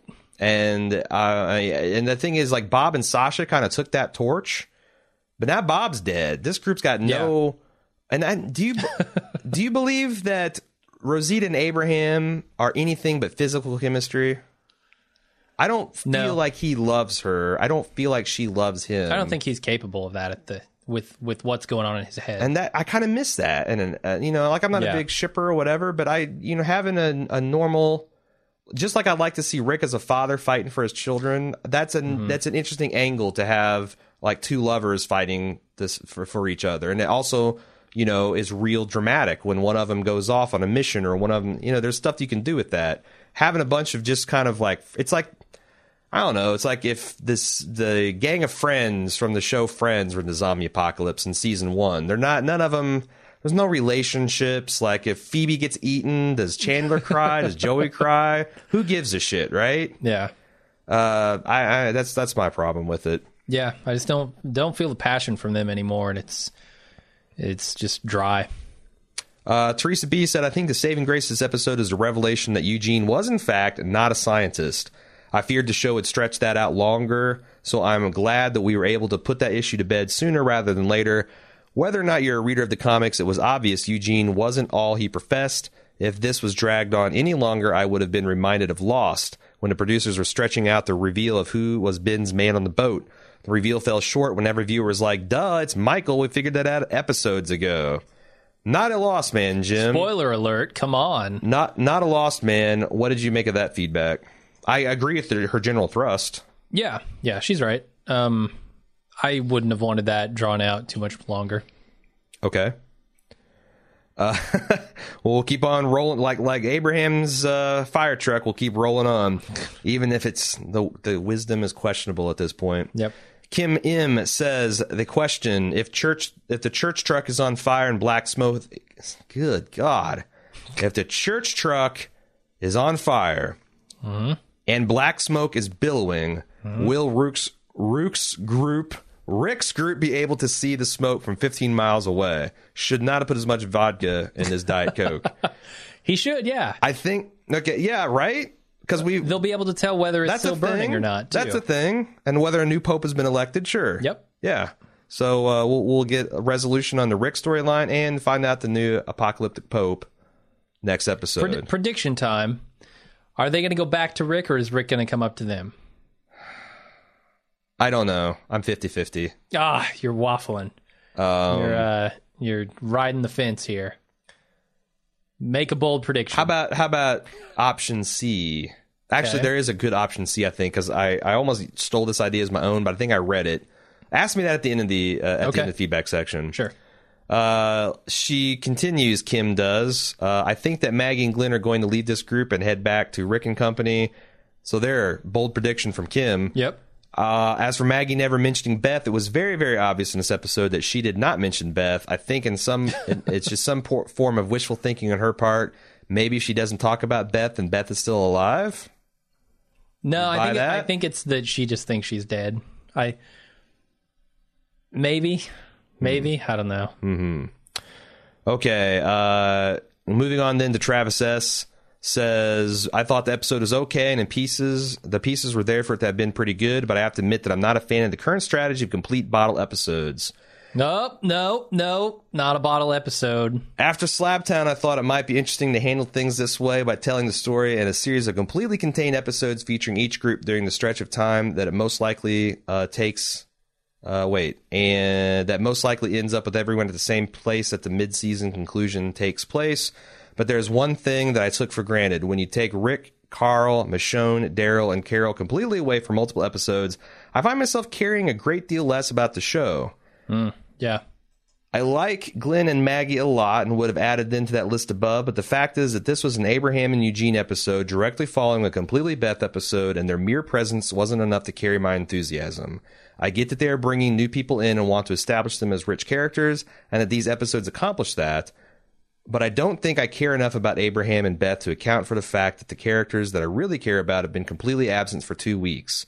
This was all a big gamble, and I bet their plan culminates well and will enjoy a payoff, but I kind of doubt that it will be worth it in the end. I now know the answer of what The Walking Dead is without the core group of people. To me, it's not nearly as interesting.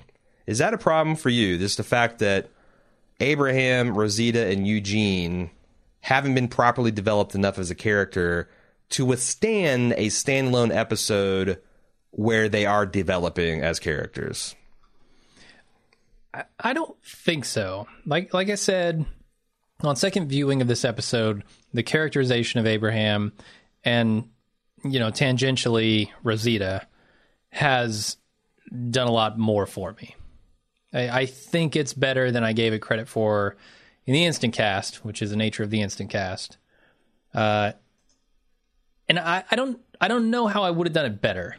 I would have certainly inserted a 2-second shot of what those dudes that he murdered were doing. But I think it's handled fairly effectively in this episode. Okay. Am I crazy?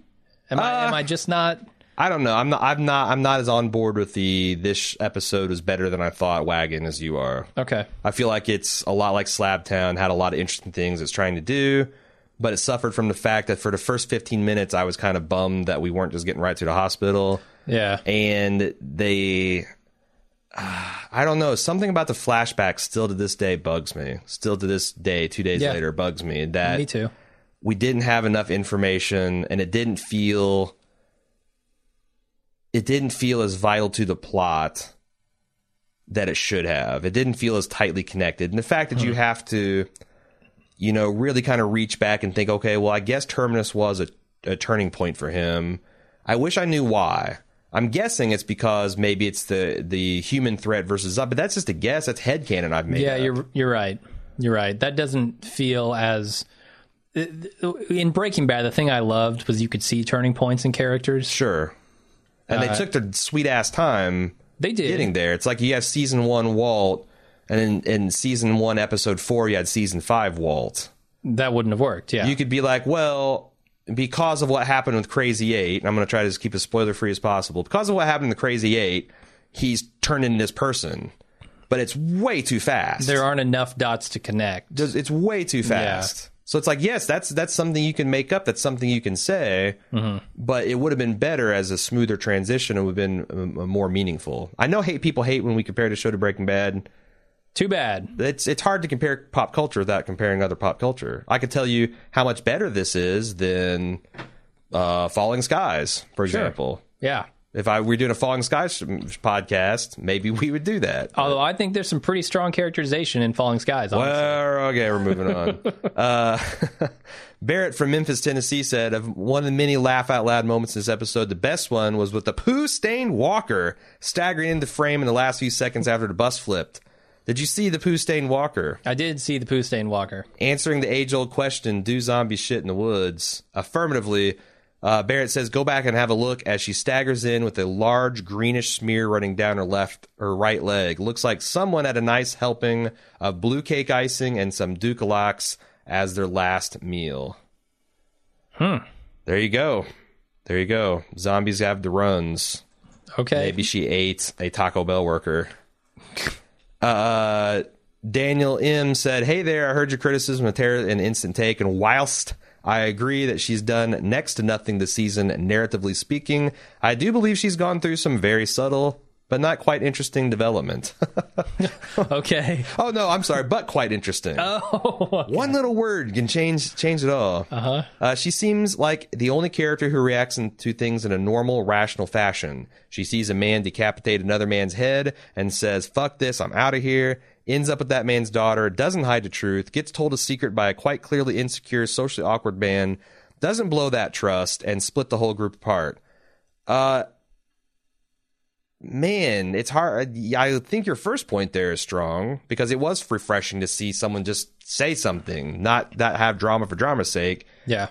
But the Eugene situation's not remotely the same in my mind. Mm-hmm. Also, maybe we could ride bikes is the most logical thing that has been said in the show in quite some time.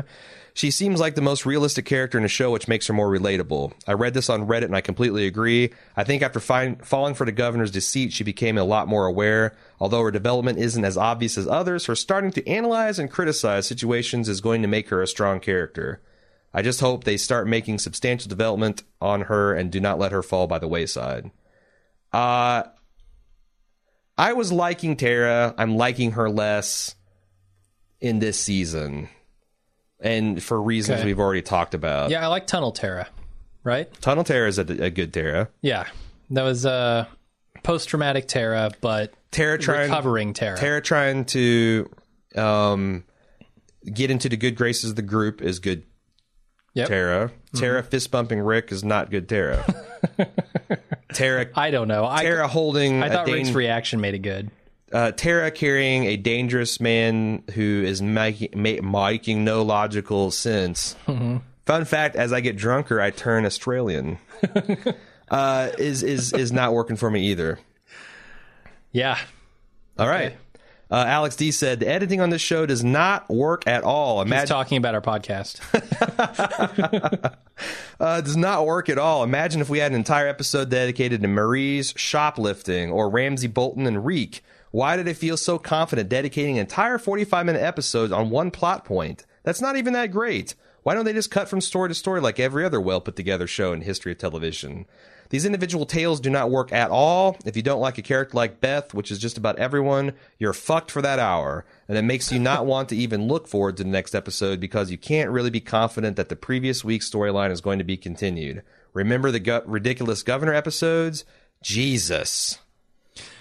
Yeah, I don't want to throw the baby out with the bathwater here. I don't think you have to be as formulaic as most television is. I think, take a look at Pulp Fiction.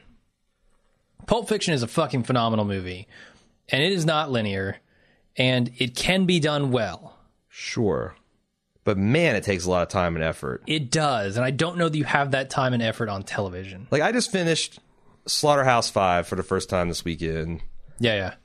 It might be the best book one of the best books I've ever read because it takes that to an extreme. It really felt like a man took an entire man's life and put a few science fiction elements as a 52 card deck and just riffle shuffled them. Mm-hmm. And it just works so well, and it's so compelling. And I as I was thinking, I'm like, my God, how did he write this? Did he write it as one long sequence and then come up with the sci-fi hook and then on a manual typewriter, because this was back in the 60s, assemble this? Or was it just created this way in his head? Or did he just write this out stream of consciousness style? I can't believe that's the case. It has to be more work to it than that. He's a fantastic author, but I would imagine, Damn. It just, my mind boggles when he pulled this off well. Gimple's not necessarily pulling this off well. And in fact, I don't think he's doing a terrible job, but it's a very difficult thing to do. All right. And it could definitely be done better. Yeah. As evidenced by Pulp Fiction. Yeah. And any number of... Memento's another one that doesn't do a standard time structure, but is fucking awesome. Sure. There are a lot of them. Sure. Moving on, Dave McBee says, given the close proximity to the church at the time of the big reveal that Eugene was full of it, are we going to have the reveal of the group coming back with Daryl being the Abraham group? Wayo. Personally, I believe they will meet each other again in a way that's not Rick rolling up 10 miles down the road, blaring Molly Hatchet, as I said in the instant cast. That's the other take. What if Daryl comes back with the entire Abraham group? That would be weird. I feel like he's coming back with Noah. He's got to be. I'm pretty sure he's coming back with Noah. Yeah. And I mean, I guess it wouldn't be insane for him to come back with the Abraham group, but I think it's Noah. Yeah, and that's the other thing. I talked about this in the instant cast. I don't think I mentioned the main cast. Just how the fact that they only made it 15, 20 miles down the road added to extra layer of futility to this plot line. Yes. Why did you need to split this off? Why couldn't this storyline work just as well with Rick and him butting heads instead of Glenn? And then that's a real that's super interesting. If Rick wants to go back 15 miles to the church, post up, recoup, and Abraham doesn't, because Glenn and Abraham is not nearly a title card that Rick and Abraham are. Yeah, we know how that fight ends. Yeah, so.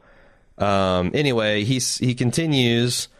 The timeline at the moment is also very confusing, with Slabtown happening over to what period of time? Was this episode between the time the killings occurred at the church and Daryl coming through the woods? I know we had a slow walking montage that delivered us forward in an indeterminate amount of time in the future, but the timelines are all over. I don't believe this is a bad half season so far, but there are elements of this season that could have been so much better. Totally agree with that. Yeah, I want to say this is no season 2. Right? I mean, this isn't a season 2. I feel like there are bits missing, but... Well, here's the thing. Walking Dead has never delivered more than 3 bad episodes in a row. Okay. I argue that we've had... I guess if I go back and judge them in hindsight, we had... And that's why I said, people got all bent out of shape at episode 3. Episode 3 is all right. Yeah. It's all right. Had some problems. It's a bit pitchy, dog, but it was okay. If I'm Randy Jackson sitting here to your... Yep. Increasingly Paula Abdul. It's not going out to Vegas. Or Los Angeles. No, it's not going to make it back to LA. No. But it's all right. Humiliate yourself. The last 2 episodes had some fatal flaws in my opinion. Yeah. So it seems like we're just as likely to end the last 3 episodes of this half season strong as we are. It would be unprecedented if they do not recover from this nosedive, right? Sure. We don't expect this to continue. No, and I know what's coming up next episode, so I'm hoping it won't continue. Okay. But I'm not going to say anything here about it. Also, I think that the plot, again, I feel very strongly about the resolution of the hospital could be pretty cool. Yeah. And if that's a big part of the last half of the season, then great. So we'll see. Chris K said there are 2 kinds of zombies in fictional works. The first are the Haitian voodoo-style zombies, which have been in older fiction like the movie White Zombie. This is all in reference to our discussion about if zombies are gone in the real world, as Kirkman says in the Walking Dead universe, can you still have a band called the Zombies? There are probably a lot of people like, I can't believe they're still talking about this. Yeah, why? But it tickles me, and it's half my podcast, so all right. Deal.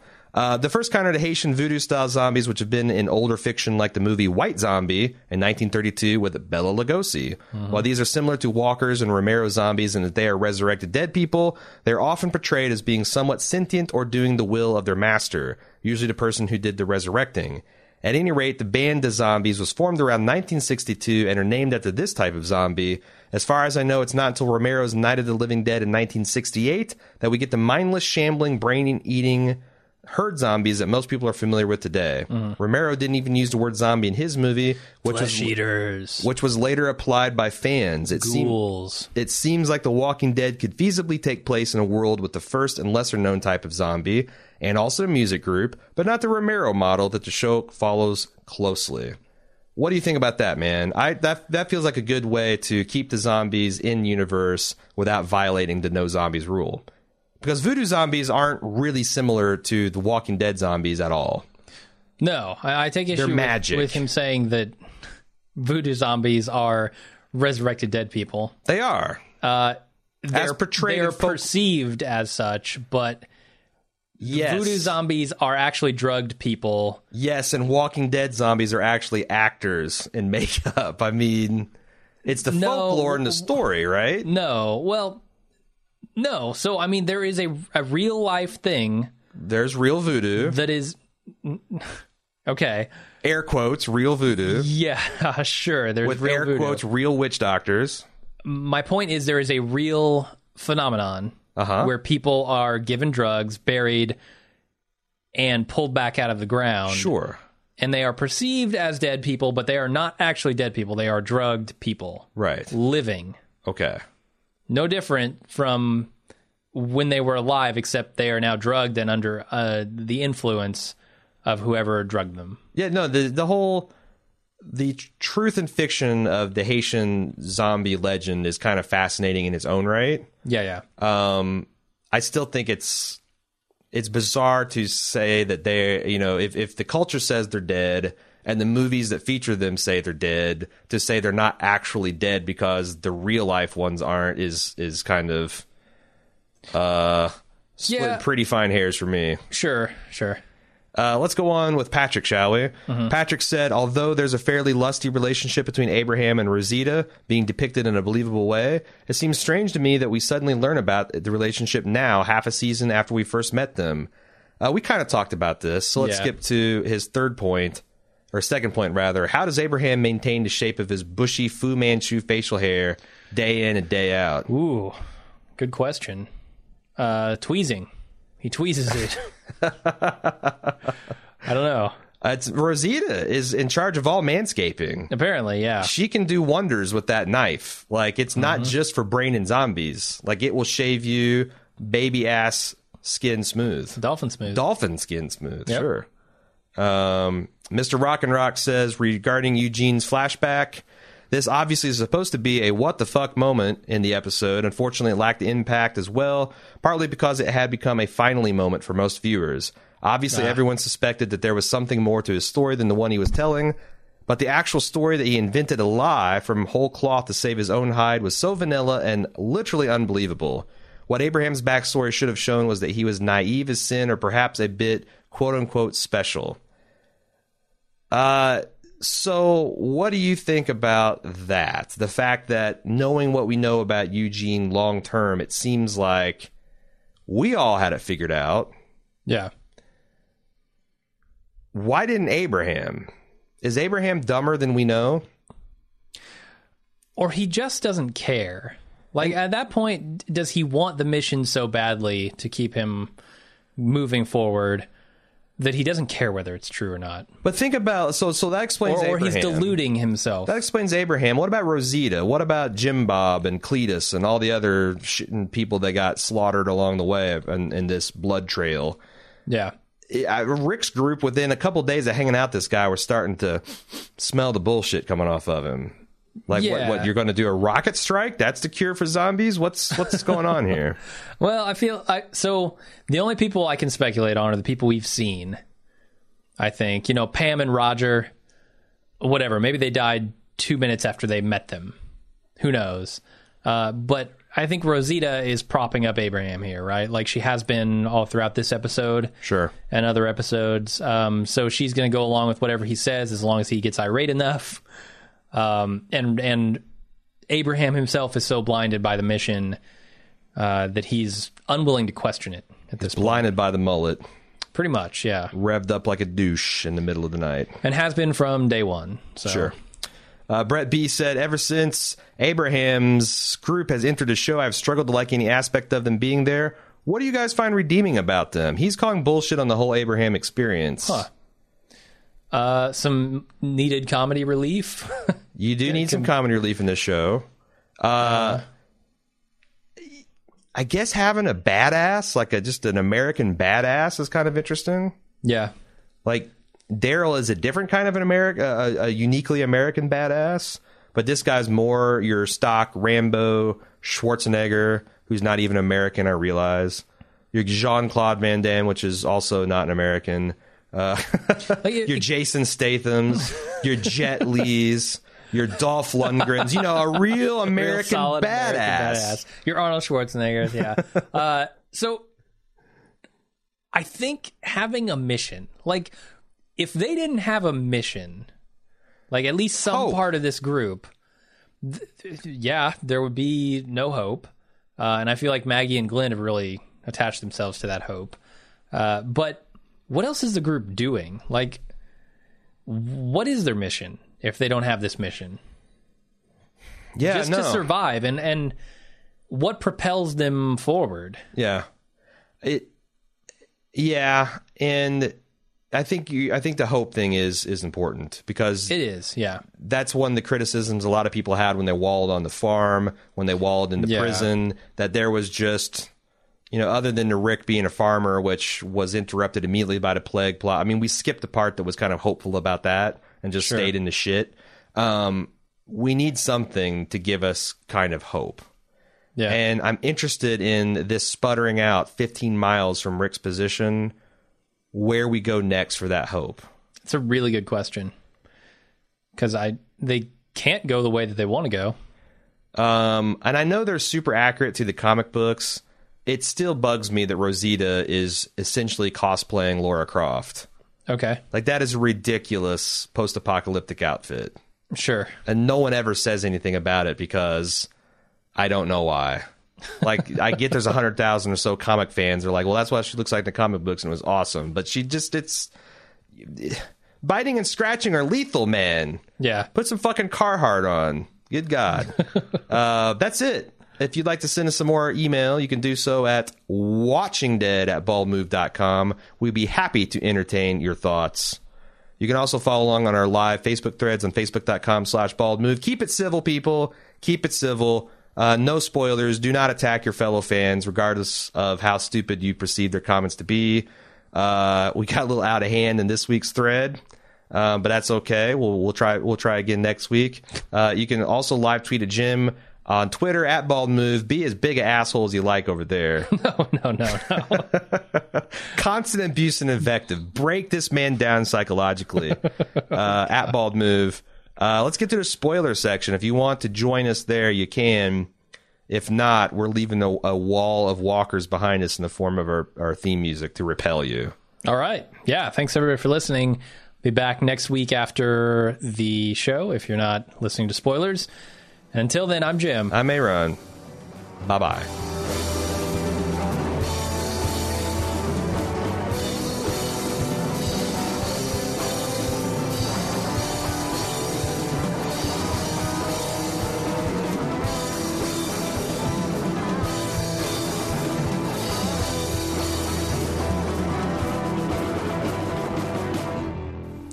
we're back with the spoiler section. What do you got? David from Cali said, Abraham is one of my favorite characters in the comics, and I'm starting to think it's more because of the relationship he had with Rick. Yes, it's tough for me. I'm trying to turn over a new leaf and not compare plot lines to the comics until the spoiler section, but okay. I think he's onto something here. Seeing how the Rick and Abraham relationship was basically non-existent in the show, I'm not connecting with him as much as I would like. For example, in the comics, Abraham relays the information that he had raped a man. Whoa! He raped a man. Whoa! Wow. That he killed a man that raped his wife to Rick. He raped the man that killed his wife. Yep. He killed the man that raped his wife to Rick after Rick had killed the marauders who had tried to rape Carl. It seemed a much more natural conversation as opposed to giving an extremely vague flashback sequences. Yeah. I mean, even Michonne's dream sequence did a better job explaining it than this bullshit. Yeah, that's right. So that's a good point. Like, this makes perfect sense for Abraham to share this story with another man who went through an extremely similar experience, and to almost, that was a bonding moment for them. Yeah, yeah. That was the end of kind of them struggling for leadership positions and roles, or at least I think so, because again, I'm kind of hazy between what happens with the Hunter and when they get to Alexandria. If he does that now, it's going to feel like, yeah, we already know this. Who cares? Yeah, I do feel like that Rick is going to eventually be the one that leads him out of the wilderness, kind of like what Herschel did for Rick, getting him out of the tombs and becoming a farmer and whatever. But that is a problem that, again, the Kirkman remix is Struck Again. Chasmon said, since Eugene's confession, no need to go to Alexandria. Richmond has walls. Negan is in Richmond. It's much closer. So I did the math on this. Richmond, Virginia is 500 miles away. Okay. Alexandria is approximately 600 miles. It's not that much quicker. I will say that it's probably easier to film Richmond in Georgia than it is a suburb of Washington, D.C., because the closer you get to Washington, D.C., the more you're going to wonder why we're not seeing monuments. Why aren't we seeing the Capitol? Why aren't we seeing all these distinctive Washington, D.C. things? Like if you go downtown Georgia and you never showed a skyscraper, you'd be like, what the fuck? Do you think they're going to film... We're going to have a flash forward of 500 miles. We're going to be in Richmond, and they're going to do basically all the Alexandria stuff in Richmond.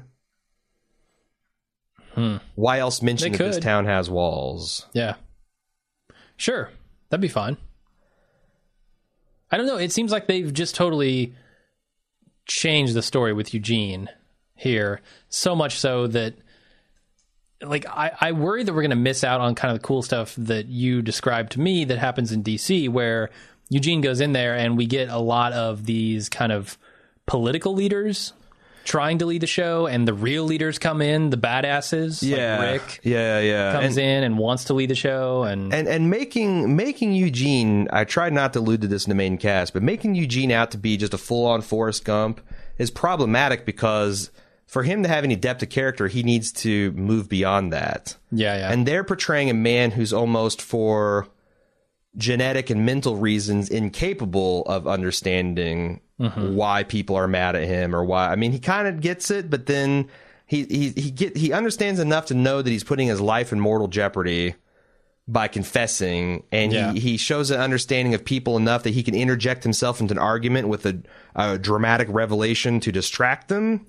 But he's not self-aware enough to know that you can then go to this man and say, I know I'm smarter than you, and he's not going to beat your ass. Also, am I the only person that didn't really have a problem with Abraham beating the piss out of... I wouldn't have a problem if he beat him to death. No, why would that be a problem? I feel like the episode is structured in such that everyone's like, oh my God, Abraham, how could you do this thing? No, that was a valid response, in my opinion. I agree. Yeah, this man has led you on a goose chase that has almost killed you many times. What is the difference between Gareth and the governor and Eugene? Well, one sweet-ass mullet. The Tennessee top hat? Yeah. No, I mean, he got 9 people killed. Yeah. As a direct result of his lies and manipulation, and how many were the direct result of his sabotage? Yeah. Like, they could have been to Washington, D.C., and either he'd be safe or it'd be a shit show, and then they could go on about their lives. This is a character that legitimately deserves to be punished. Yeah. And I feel like Abraham punished him appropriately. Like, whether he's dead or not. Writing my survival guides, I've handed out worse punishments for more minor offenses because like you don't fuck around in the zombie apocalypse. And Andrea almost blew off Daryl's head just being a dumbass, and I'm like, someone should have pistol whipped every tooth out of her head. This is a zombie apocalypse. You can't fuck around. Yeah. They played it as like this big kind of sad thing, and even Abraham's like, oh my God, what have I done? Beat the piss out of someone that deserved the piss being beat out of them. Sure, I agree with that. Going back to the original point, I'm just worried that we lose out on some of the cool plot stuff if they don't go near Washington, D.C. I mean, that's the ironic thing, is that Eugene actually turns out to be the savior of humanity, arguably. I mean, he's making mills that grind grain into bread, and he is making ammunition, and he's restoring power to things, and he's doing all these really cool things. He's serving as an engineer, something you need, and his own low self-esteem caused him to sell himself short, and that's the irony of it. But you've got this guy who's like not capable of the kind of the introspection that character arc requires. Gotcha. Maybe I could be afraid. It just doesn't feel like it. I don't know that I'd buy him having these incredible insights into himself at this point. Yeah, I don't know. Maybe they can do something to fix that by the time they get to DC, but it seems like it would be difficult. Allison in Indianapolis said, I'm sitting this while sitting in the car line to pick up my daughter. I just read an article about the casting of Negan. God, I'm going the other way with it. This article reported Kevin Durand as approached to play Negan. I think that'd be a great fit. Your thoughts? Are you aware of this gentleman? Is this the guy from FX's The Strain? He is the exterminator. You are correct, sir. Okay. He has been in various other things. He would not be bad. He's younger than I imagined him, a little bit more. Yep. But he's reasonably well built, and he's got a certain intensity to him. He does, yeah. Which is what I still think Stephen Graham would be the better choice. Yeah, he'd be good. She continues, also, I'm not a comic reader, but I know a little bit about Negan and his gratuitous language, brutality, etc. Is that storyline a long one, and does it take place in Alexandria or Washington? So I guess I'd answer that is that Negan as a character is introduced somewhere around episode character 80, but he's just like mentioned as like almost like a warlord of the region that everyone pays homage to, that they pay tribute to rather. And then he's introduced formally as a character in issue 100, and we're at like 137 and he's still around. So he's arguably the biggest and most important villain in Walking Dead history. I gotta, and thanks for writing in, Allison. Always good to hear from a Hoosier. I have a question. I notice a lot of pseudo swearing in this show of late. You had Joe's donkey licked, and you got Abraham's like frickin', frackin', riffin', raffin', dammin', pecker, woods. Like, you know, it's turned basic into Muttley. It's basic cable swearing. Okay. And I've never noticed that in any other episode. Is this a paving the way for a Negan that can swear in a way that is acceptable and that made it not look ridiculous since they're introducing the concept early on? I felt like the reason that worked in Battlestar Galactica is because we were supposed to not necessarily think it was our universe. Yeah. So like it's the frackification of The Walking Dead. Yeah. I don't know if that works in like real world scenarios, but maybe. Yeah. I mean, it worked really well in Firefly too, to use Chinese as swearing. Yeah, that's true. Huh. Anyway. But those are both sci-fis, right? Yeah, right. I mean, I guess this is a sci-fi, technically. Yeah. No, to me, I would like to see them just go the opposite direction, like I've said many times before, and just have him be incredibly straight-laced from a verbal perspective, incredibly depraved in every other thing, but the one thing he can't stand is bad language. Like, he will rape your goats. He will butcher your children. he will beat the man you love to death in front of you and make fun of you while you're watching it, but do not even let him hear you say hell or damn or take the Lord's name in vain even. Sure. Because that's what really sets him off. That would be psychotic and super interesting for me. It would be crazy. The other thing you said might happen is they were thinking about, so a lot of people are saying, oh, it should be this particular British actor who played wait. That's coming up next. It is? Okay. Bobrovsky said, personally, I can't see anyone else, at least appearance-wise, fitting the role of Negan better than Vinnie Jones. Yeah. Why have I decided to just give up to Kirkman that this guy's name is Negan? It's spelled exactly like Megan, except with an N. It's not. Says it is? It's not Megan. It's Megan. This is Negan. Until I hear it pronounced otherwise, it's going to be Megan. Did you know that he pronounces Michonne as Michonne?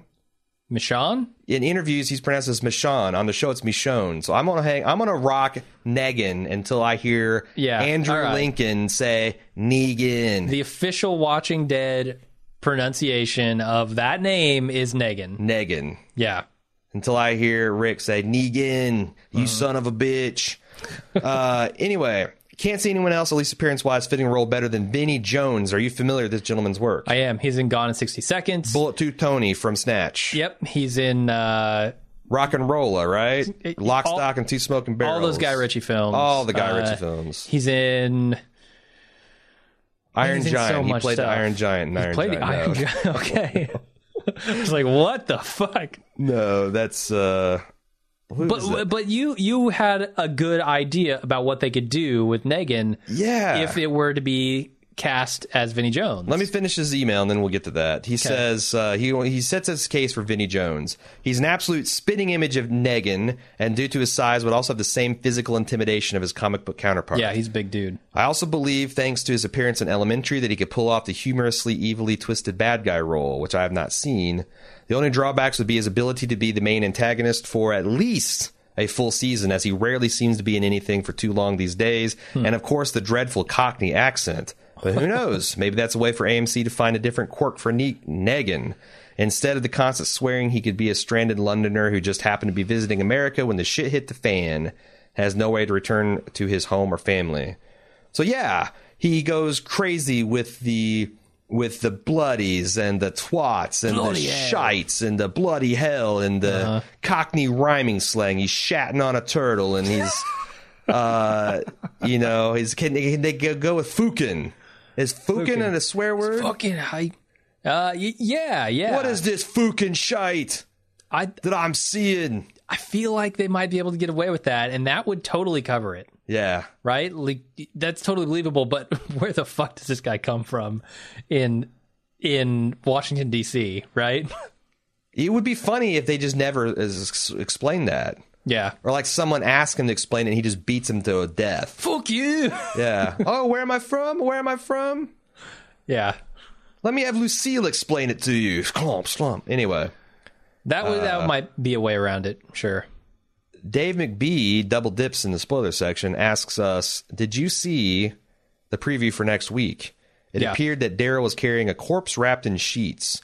Are we losing Beth or Carol in the next episode? Both. I can see it being... Carol stacked up behind that one. I can see it being Beth, but this would make his mission a failure, but it would be interesting to see where that goes. Could be anyone. Could be Dawn. It could just be he's burning a stack of bodies. Yeah. They do that in this group sometimes. It could be Dawn. You're right. They do. It could be... it could be Noah. Could be Noah. Like, it could be any fairly small person that he's carrying. Yeah. So we've got a little bit of show spoilers, right? We've got the titles and synopsis of the next 3 episodes. Oh, yeah. Do you have those at your fingertips? I don't, but I can get them. I do not. I can do a song and dance routine until you find them up. Okay. Until you find them. Find them up. Find them up. Find them up. Yeah. Find them up. Up. Find them all right. So next episode is titled Consumed. And it says, stakes are high when members of the group must go on a rescue mission in a familiar location. We know from the previews this is Daryl and Carol. It's weird because the timeline takes us back before Carol got captured. So we're jumping around again in the timeline. Sure. The next episode is called Crossed. It says some members hold down the church while others are on a rescue mission. So now it seems like we're going back to... Like, Daryl has come back. So the next episode's all brings us up to where, right to the moment where Carol's taken, and he also makes it back to the church with whoever. Mm-hmm. The episode after that then is what? Some members hold down the church while others are on a rescue mission. So now he gets the posse, and he takes them to rescue some of them back to the hospital to assault it and rescue Beth. Yep.